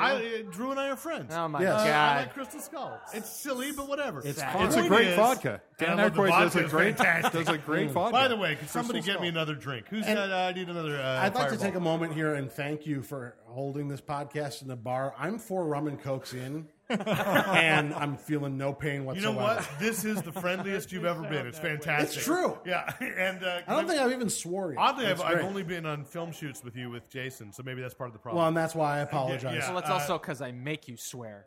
So, anyway, back to it. Saying it's like a reboot, but they still left a core not rebooted. But the books that are coming out, the first one is called a New Dawn, and it's going to tie directly into Rebels.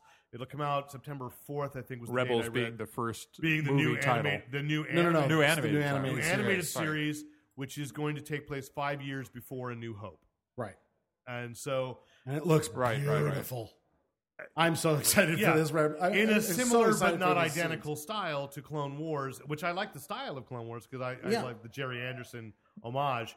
But so they're going to tell the story of how the two main rebels, who appear to be the two main characters so far, and you know their names and I don't, but you know, So you've got the green Twi'lek that is Hera. She is the captain of the Ghost, which is the freighter, the Millennium Falcon-esque freighter that they.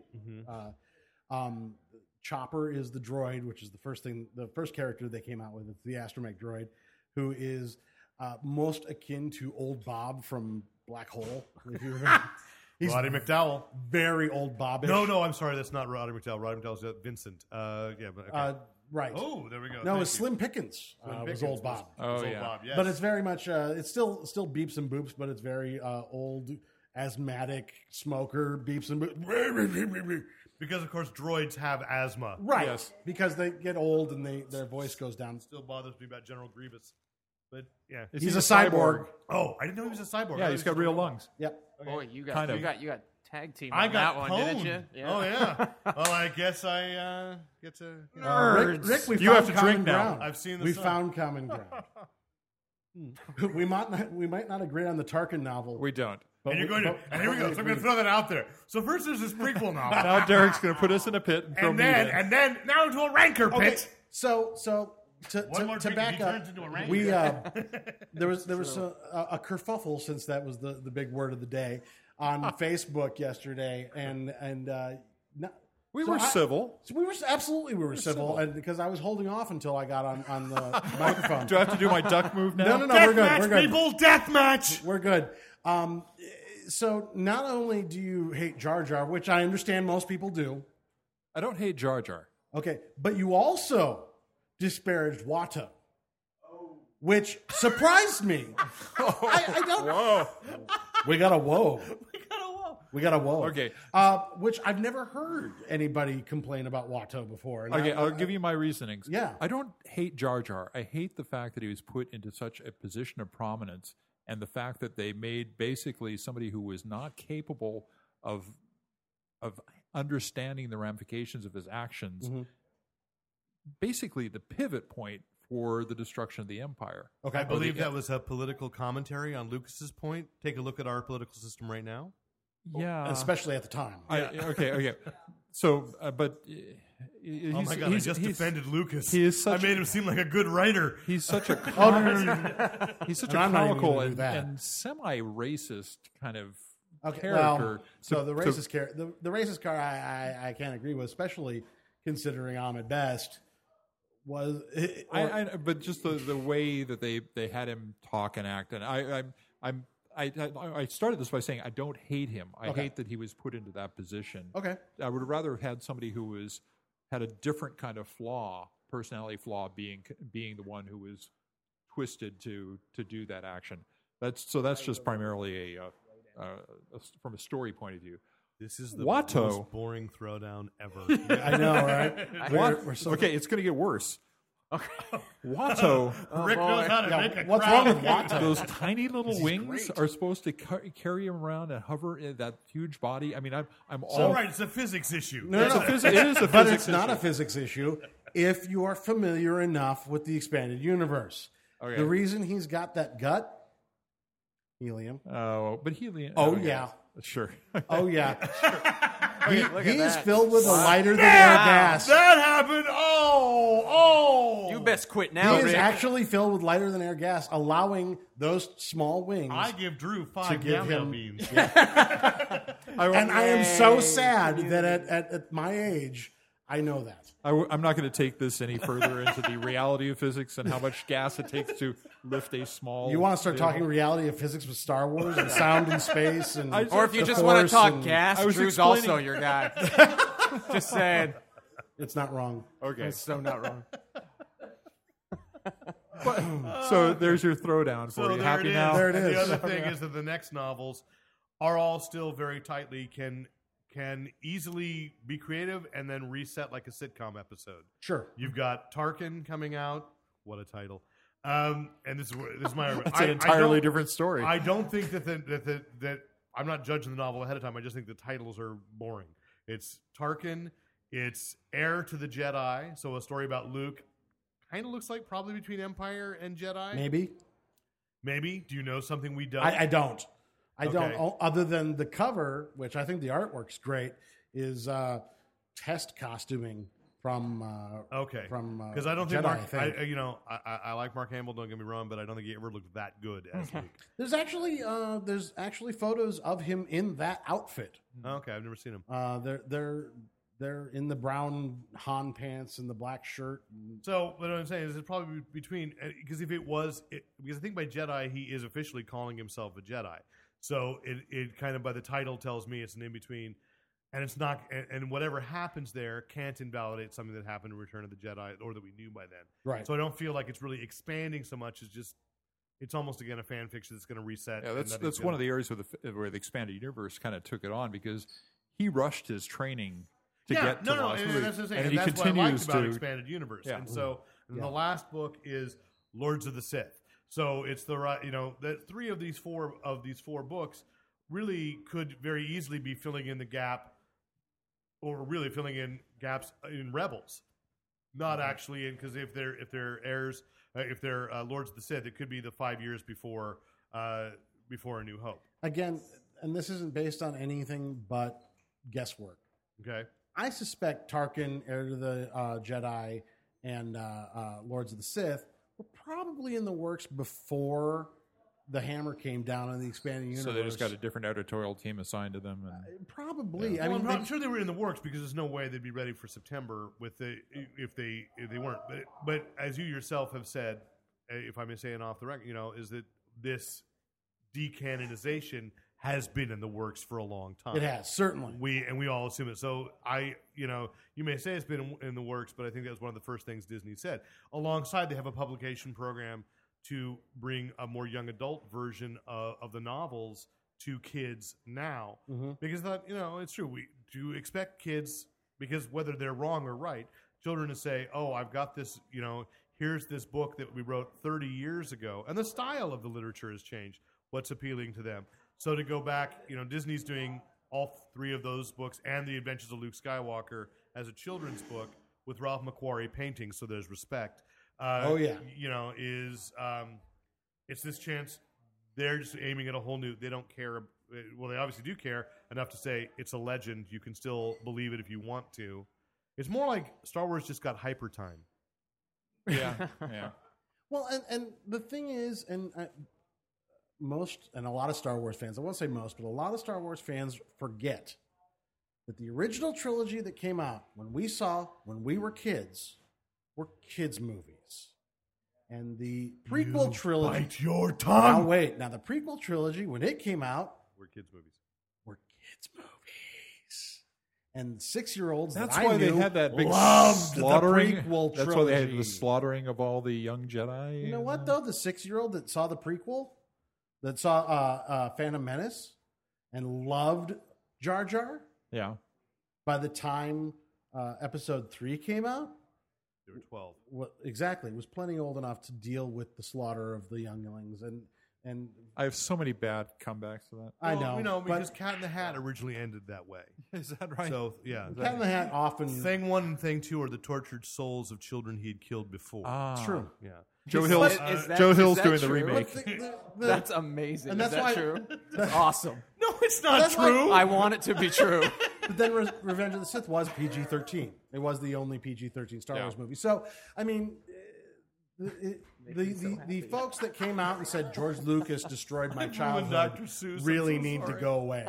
I don't. And- I think that I'm a 2 and 3 person, and Sure. ignore number 1. I think 2 and 3 work. I understand. I don't agree with you, but I understand. The whole focus on Darth Vader as a child, I think, was just Well, you learn nothing in one that you need to know. You need to know. I'm a Star Wars fan that it could have been 3 movies about Ewoks, and I would have been happy with it. So, I'm sorry, what? I said it. It's okay. The other thing, I think that I have talked to people who still, after watching, and these are adults, well, not children, who still, after watching all 3 of those movies, do not understand the Phantom Menace ploy. Right. That they don't understand. They was always just building his army. No, he was convincing everyone that there was this menace that he needed an army to fight. Right. And nobody, and so few people actually got that because it's a very subtle point inside of a lot of silly Wow, plot we're points. once again defending George Lucas as a plotter. That's good. No, inside of a bunch of silly plot points that he decided to throw in on top of it that confused the issue. Just like the Emperor. Oh. Wow, Meta Lucas. And then he sold to Disney. Okay. Can I say one more thing? Yeah. I can't stop you. Where Jar Jar is at his peak Yeah. is the battle scene. Oh, I know. That is I'm where gonna he agree should with you be, on- and that is his best scene. It's his best scene, except for I've made this argument before, but I've never been on a microphone, so I'm going to say it again. My problem with Jar Jar is only when he becomes a Warner Brothers cartoon. Yeah. And he has a wild take in the battle sequence that annoys me like nobody's business. When the boomers come out of the and he does the wild take to the screen, just screams, his body goes off, and then his neck follows later. Yeah. That kills me, and I agree, it's awful. Yeah. But you take that out, you take the toilet humor out, and I have no problem with the character. Yeah. So All right. there you go. Let's move to things we do have problems with. No. Hey, just a second. I think it's time for a contest. Oh, yeah. Since we just talked about Star Wars.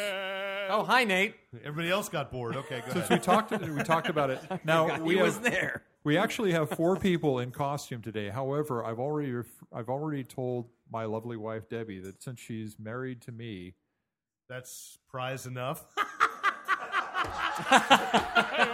Dun, dun, dun, Even dun, Debbie's dun, laughing dun, harder dun. than me. exactly. So I think we've got three candidates for a Yeah, prize. all right. Let's see. So- We've got 3 people in costume. We did say there. So first we have Lisa in her Star Trek costume, coming as her favorite Star Wars character. The red shirt, sure. Well, I'm wearing that. I'm wearing it. Then we have Obi-Wan Kenobi. Obi-Wan Yeah. Kenobi. See? You got 2 clever. Okay, so you're and on Jerry, good. do you have a special name for yours? Yoda. We got a Yoda. Okay.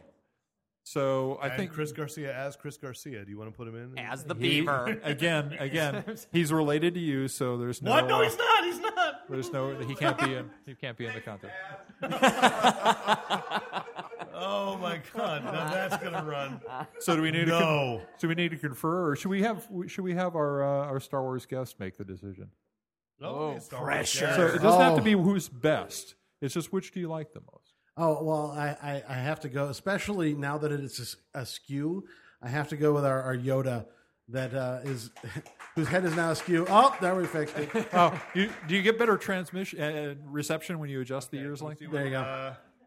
I wish I had Fantastic. So you get to specifically choose. Star Wars themed prize. I unfortunately don't. But I do have a variety of things. I have a T-shirt from Magnet Home Video, which is nice. It says Magnet over and over. I have several novels you could choose. I would say just choose two if you'd like. A Borderlands video game tie-in novel by John Shirley, a book called Notes from the Internet Apocalypse, a book called Age of Blood, and actually an art book, which I have it upside down so I can't see. Royo. But it's Louis Royo's Malefic. I also have the first Batman Shadows of Gotham from Beware the Batman, so the first DVD from very that. nice. So, yes, I thought a nice panoply of choices. So, just no, he is not. The Joker is not in Beware the Batman, but yes, okay. All Excellent. right, you took the DVD. Excellent. Yay. Terrific. Approve she does. Oh, I did that. That was terrible. Listeners, that Yoda head is awesome. That we should note that after you've seen Wolf Cop on July 30th on Sci-Fi, you got to watch the second greatest cultural event of 2014, Sharknado 2. The second one. Yeah. But did they get everybody back? Were they able to receive? They got Ian Ziering and Tara Reid, and is that all we need, really? Well, They also got Benji Bronk from the Howard And Stern what's the show. chick? they got Tiffany Shepis, yes. who we met at the Sacramento TerrorCon. Yeah. Oh, okay, all right. And so they're the Sharknado hits Manhattan. Is that Mark McGrath's in it. Usually, that's right, Mark. Wow. McGrath. Yeah. It usually takes a He's horror just gotta fly. franchise 4 or 5 episodes before you go to Manhattan, and so this is pretty impressive early, and we'll see how that hits. Sharks on which Canadian city will be playing Manhattan? Did you read up on this, Rick? Because I did not. I did okay, not. I'm just curious which one. They I filmed, they assume they filmed were- a lot of it in New York. Did they really? Yeah, they did. they did. shot I'd it in New imagine. York. Yeah. Benji Bronk from the Howard Stern show has a scene, and Yeah. they shot it like out on the street in New York. Wow, Sci-fi impressive. knows where to put their money when they have to. Really early You got in the them morning. economy Come tickets on, to it's New not York. sci-fi. It's the asylum. It's Whatever. straight the asylum. Whatever. Yeah, Yeah, but I'm sure the Sci-Fi is putting. Oh, Yeah. they're buying it. They're buying it. they're probably funding it a little bit this time. Yeah. Probably. They're kicking Talk to- something back. There's a talk to- sweetheart talk deal to there. Flores Because about they that. know what a stupid cash cow they've got. Oh my god. But you know what? Pop vinyl. Yeah, the pop vinyl thing we should talk about. Is that, and that's coming out when? Yeah. That comes out in June. Is that a bobblehead? No, it's No, it's straight just up a normal pop vinyl. vinyl. It's this, Yeah. it's this amazing It's a shark in a clear gray shark tornado. Yeah. It looks like wind thing whipping around. It's It's awesome. so beautiful. Yeah. Yeah. For the children listening, It'll go right there over is your no altar. actual meteorological phenomenon known as a Sharknado. The Yeah. deuce, you say? We do not need that sort of irrational fear infecting our next generation. Yet, but it's proven its scientific possibility. Yeah. The octopus tornado does. Yeah, Octonado. Yeah. There have been rain of frogs. An octonado? Is that what? Octonado. Octonado. Octocane. Oclone. So Squirrel foon. Squirrel food. okay. I'm still waiting for Why Torpoodle. are we constantly throwing away good ideas for things we could be making money Really on? good ideas. Come You just on. need to find the guy who Squirrel did all food, the. that might be the best Squirrel idea. food. Need to find the guy that did the special effects in Love in the Time of I Monsters. was just thinking that.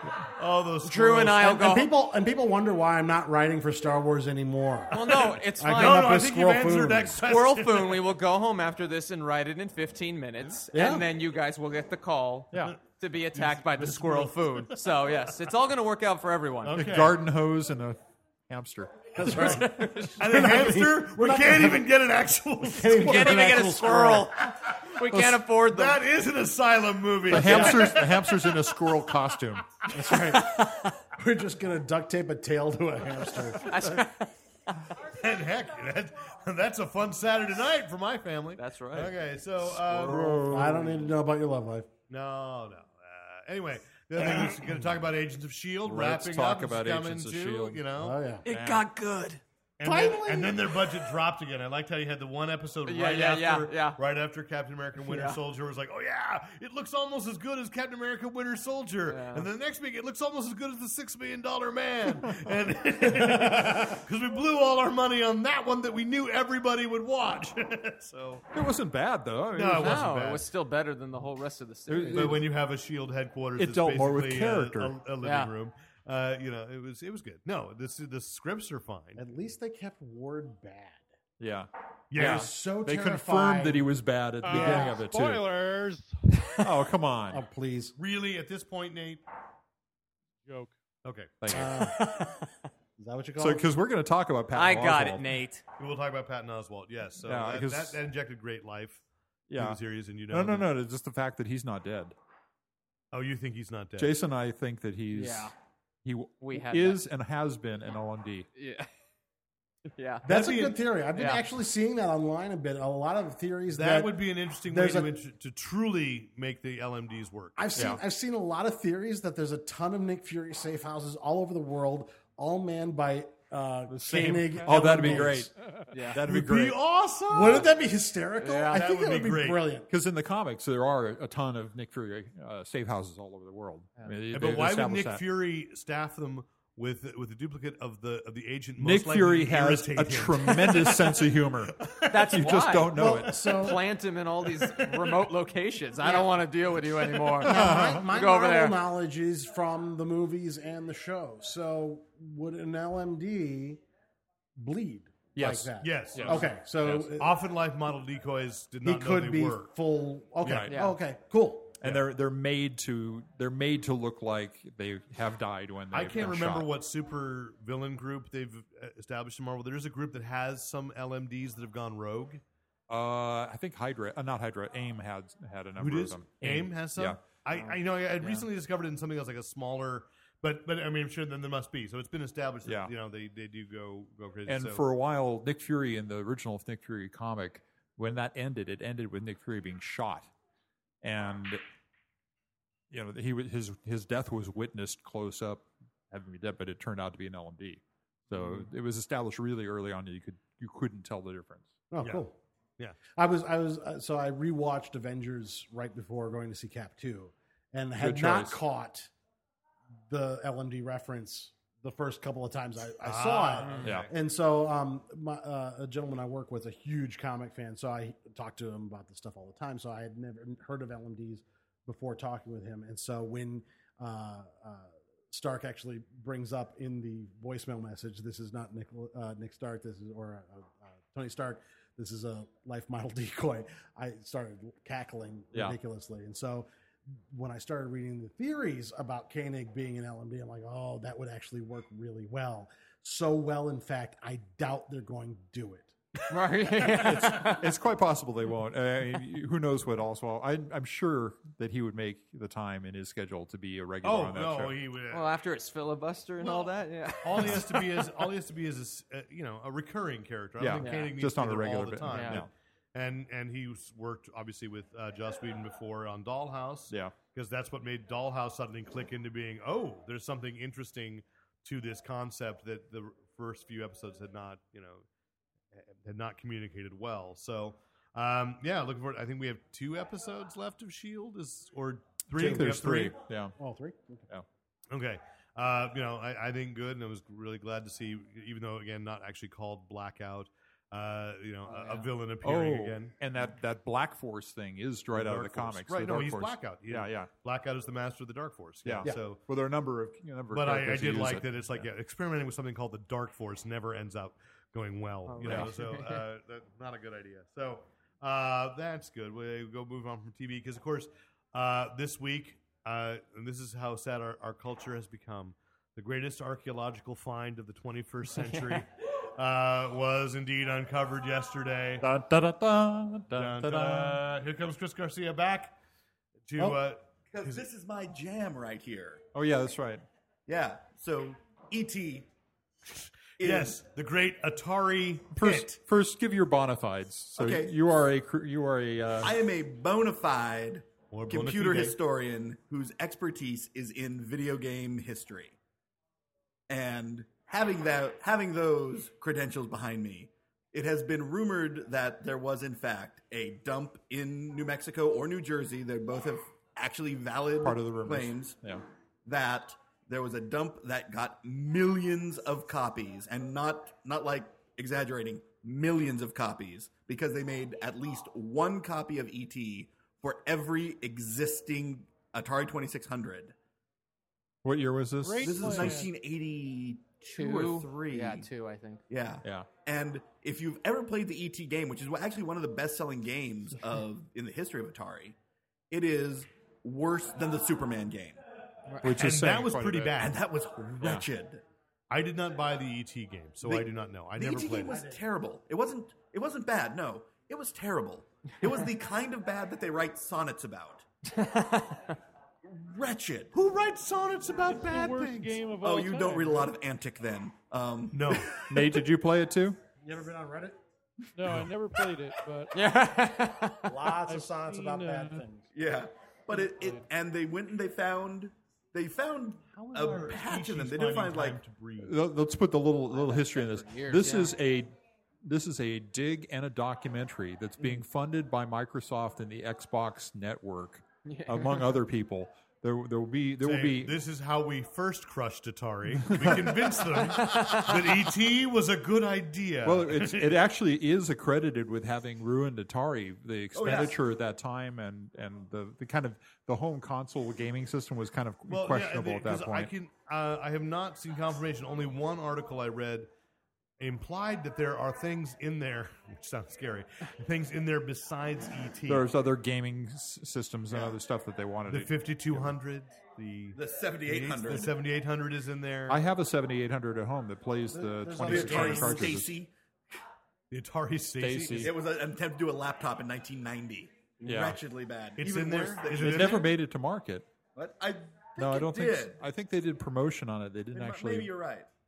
Okay, Yeah. but at any rate, it was this is the pit of dreams just collapsed and delayed video game until Nintendo came along and gave video gaming a renaissance. Yeah. On the home market. I mean, I guess video games still existed for. Well, there was the arcades. Commodore the Commodore PET came up shortly after that. The 64, actually. The 64. Yeah, the PET was 77.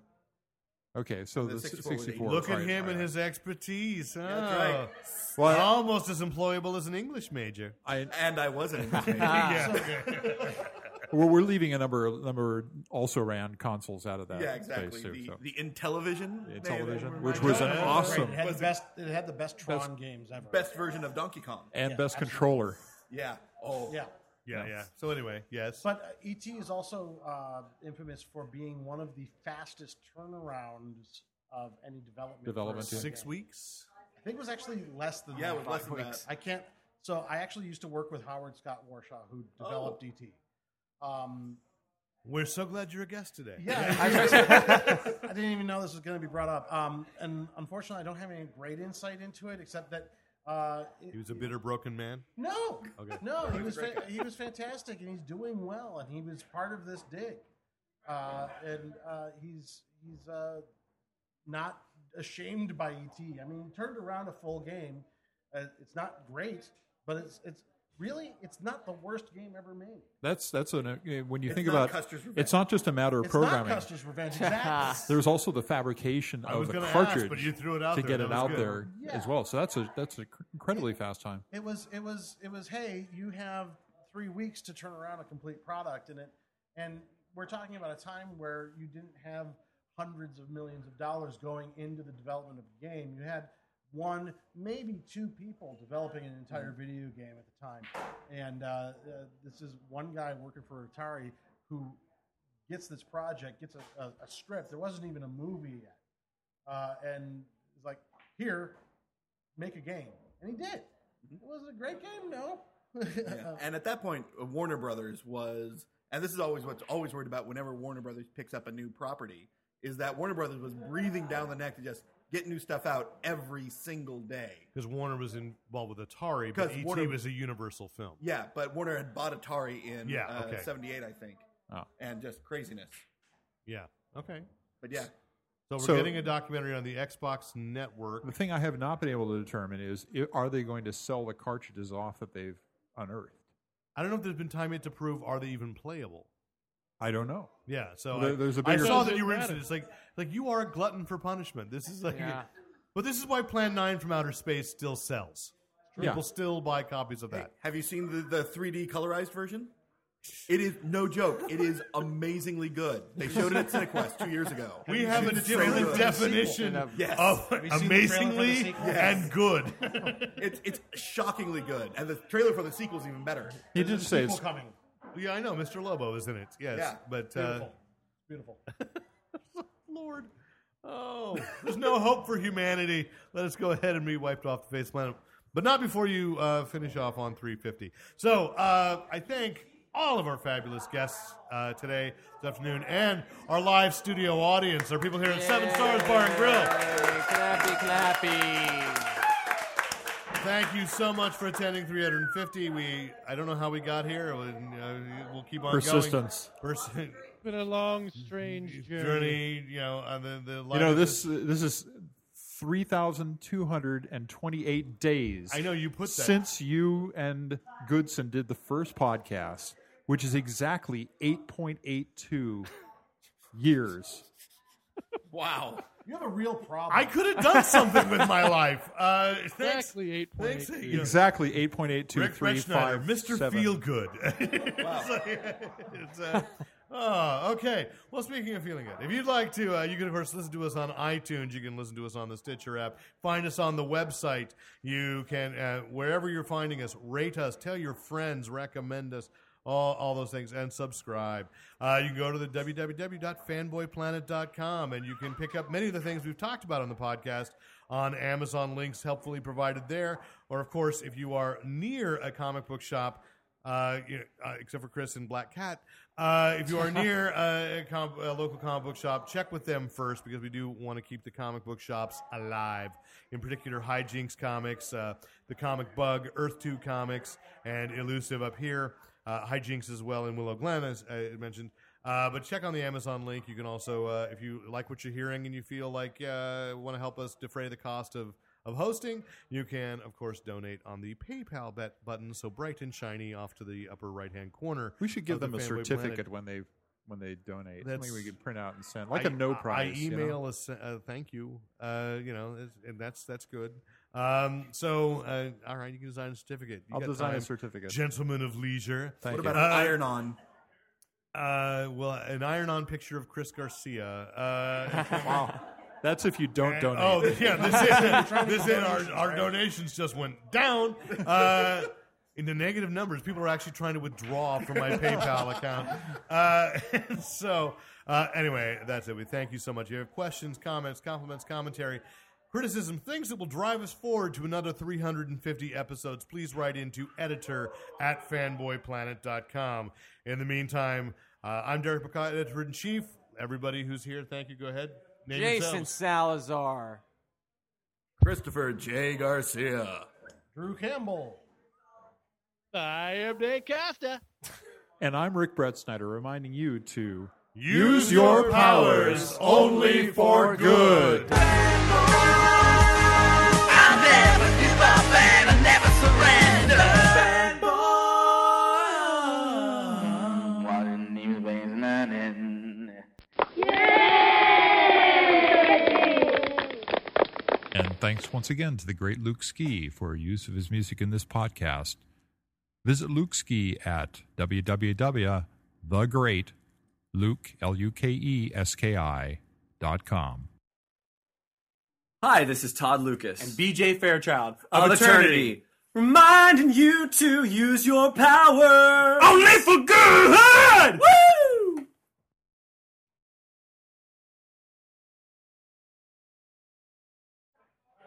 We are recording now. All right. Don't say anything that you could be Sued for? sued for. Garcia takes a spot. Jason take a spot. Like what? We'll bring Drew in at the time. I'm an old hat at this. I've done this before. Hey, Trey. I help them every once in a going on while. here? There you go. Not that.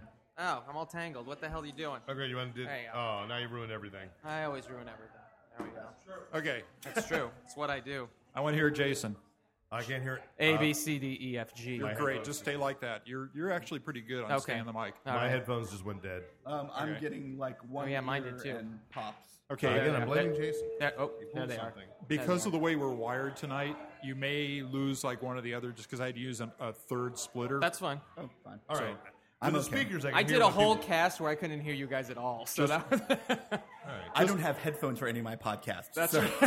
Just so you know that no matter what you hear, it's being recorded much better than that. We're Gotcha. Now That's the I'm theory, taking anyway. it down a little bit because I'm hearing a little bit of feedback on the speaker.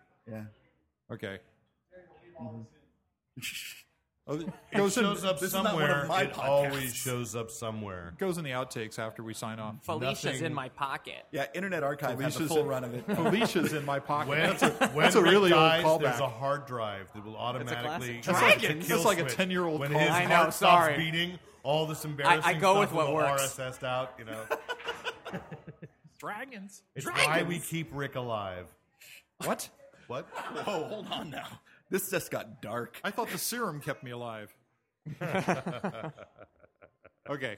I paid Debbie. Nathan, Hello. are you ready? Oh, I'm ready when you are. I'm Okay. ready on your point. Derek's going to do a quick rundown of the agenda for today. All right, so we are going to start off by introducing everybody. I'm going to change the agenda up just a little bit in order because we were planning to bring our guest on at 2:15. Yeah. So we'll continue that. We'll just start off with the guest once we get the introductions going. Good. So, yes. So, Nate, be ready to make that call. Yes. And so then we're going to talk about Comixology having changed its iPod app. Oh. The Eisner nominations are out. I'm going to talk a little bit about that. We'll play the rare game of What's in the Bag, in which we've actually read the comics we're talking about. Maybe keep it down to 2 this week, just because I know we'll be That's the one thing I forgot. I forgot to bring comics, but I remember what I bought. I am sure you did. So there was a big conference about WonderCon and sexism. We should talk about the death of Wolverine, because really they mean that. And Wally, Sure they do. Wally West is returning, and he is now African American. I am so excited. I really am. That's me yanking the. Yeah, and I went dead for a moment. I'm still here. Let's record. I'm sorry. Wrap that around your throat. I know. And it's just till you'll obey. I know. Okay, I can still yank from here. It's great. And, Battlestar Galactica is getting revived as a movie, this time with Glenn Larson back on. We'll talk about the further casting of Superman, Batman. Someday we'll make this movie. I figured, since I've seen almost all of you guys post the trailer, it's worth talking about just a moment of basking in the glory of Wolf Cop. Wolf Cup, yeah. Yes, we're going to talk about Marvel tech support. Then we're going to talk about the Star Wars Expanded Universe, Agents of S.H.I.E.L.D., a little Sharknado 2, and then video games, the E.T. Archaeological Dig. Oh. And we see some people have come in costume, and if more come in, and of course there's always Stump the Zorlak whenever Rick gets bored. So we open up. Now it's time for Stump the Zorlak. No. Oh. Oh, come on. You're already bored. All right. Timing is it's peccable. It's peccable. Oh, yeah, it's peccable. It's mostly peccable. It's mostly peccable, yes. It's not impeachable. I normally if I just could. sit here all while that they talk counts. comics, and I just go like, "Ooh." Nathan, Yes, hello. are you ready? I think we've lost a little volume on you. I'm ready. This is me at full volume. Yeah, a little more enthusiasm. Turn the enthusiasm No, up like 2 no, points. no. That's plenty. This is how Nate interviews people. too. Yeah, I was gonna say. Okay, you ready? I'll point to you in 3. Talk about your talking dead. Okay. In 3, 2, 1. Listen up, fanboys! This is the Fanboy Planet Podcast, episode 350! Wow. Yeah, there we go. That was Yeah. You know what was great about that? We didn't have to tell the audience to applaud ahead of time. No, that was nice. Use your powers only for good. Yay. And scene. Helps to know the tagline. Oh, what? You haven't been here before. That's true. We usually prep better for that. We tell people ahead of time. So that when we do we say it. We should have told still them there, something Nate? completely That different. was fun. Yeah, all right. Oh, it was great having you, man. Thanks. That was tremendous stuff. Thank you. That was we a could blast. talk. We could talk that era of gaming too for hours. Oh I'm my sure. god, I'm sure we could.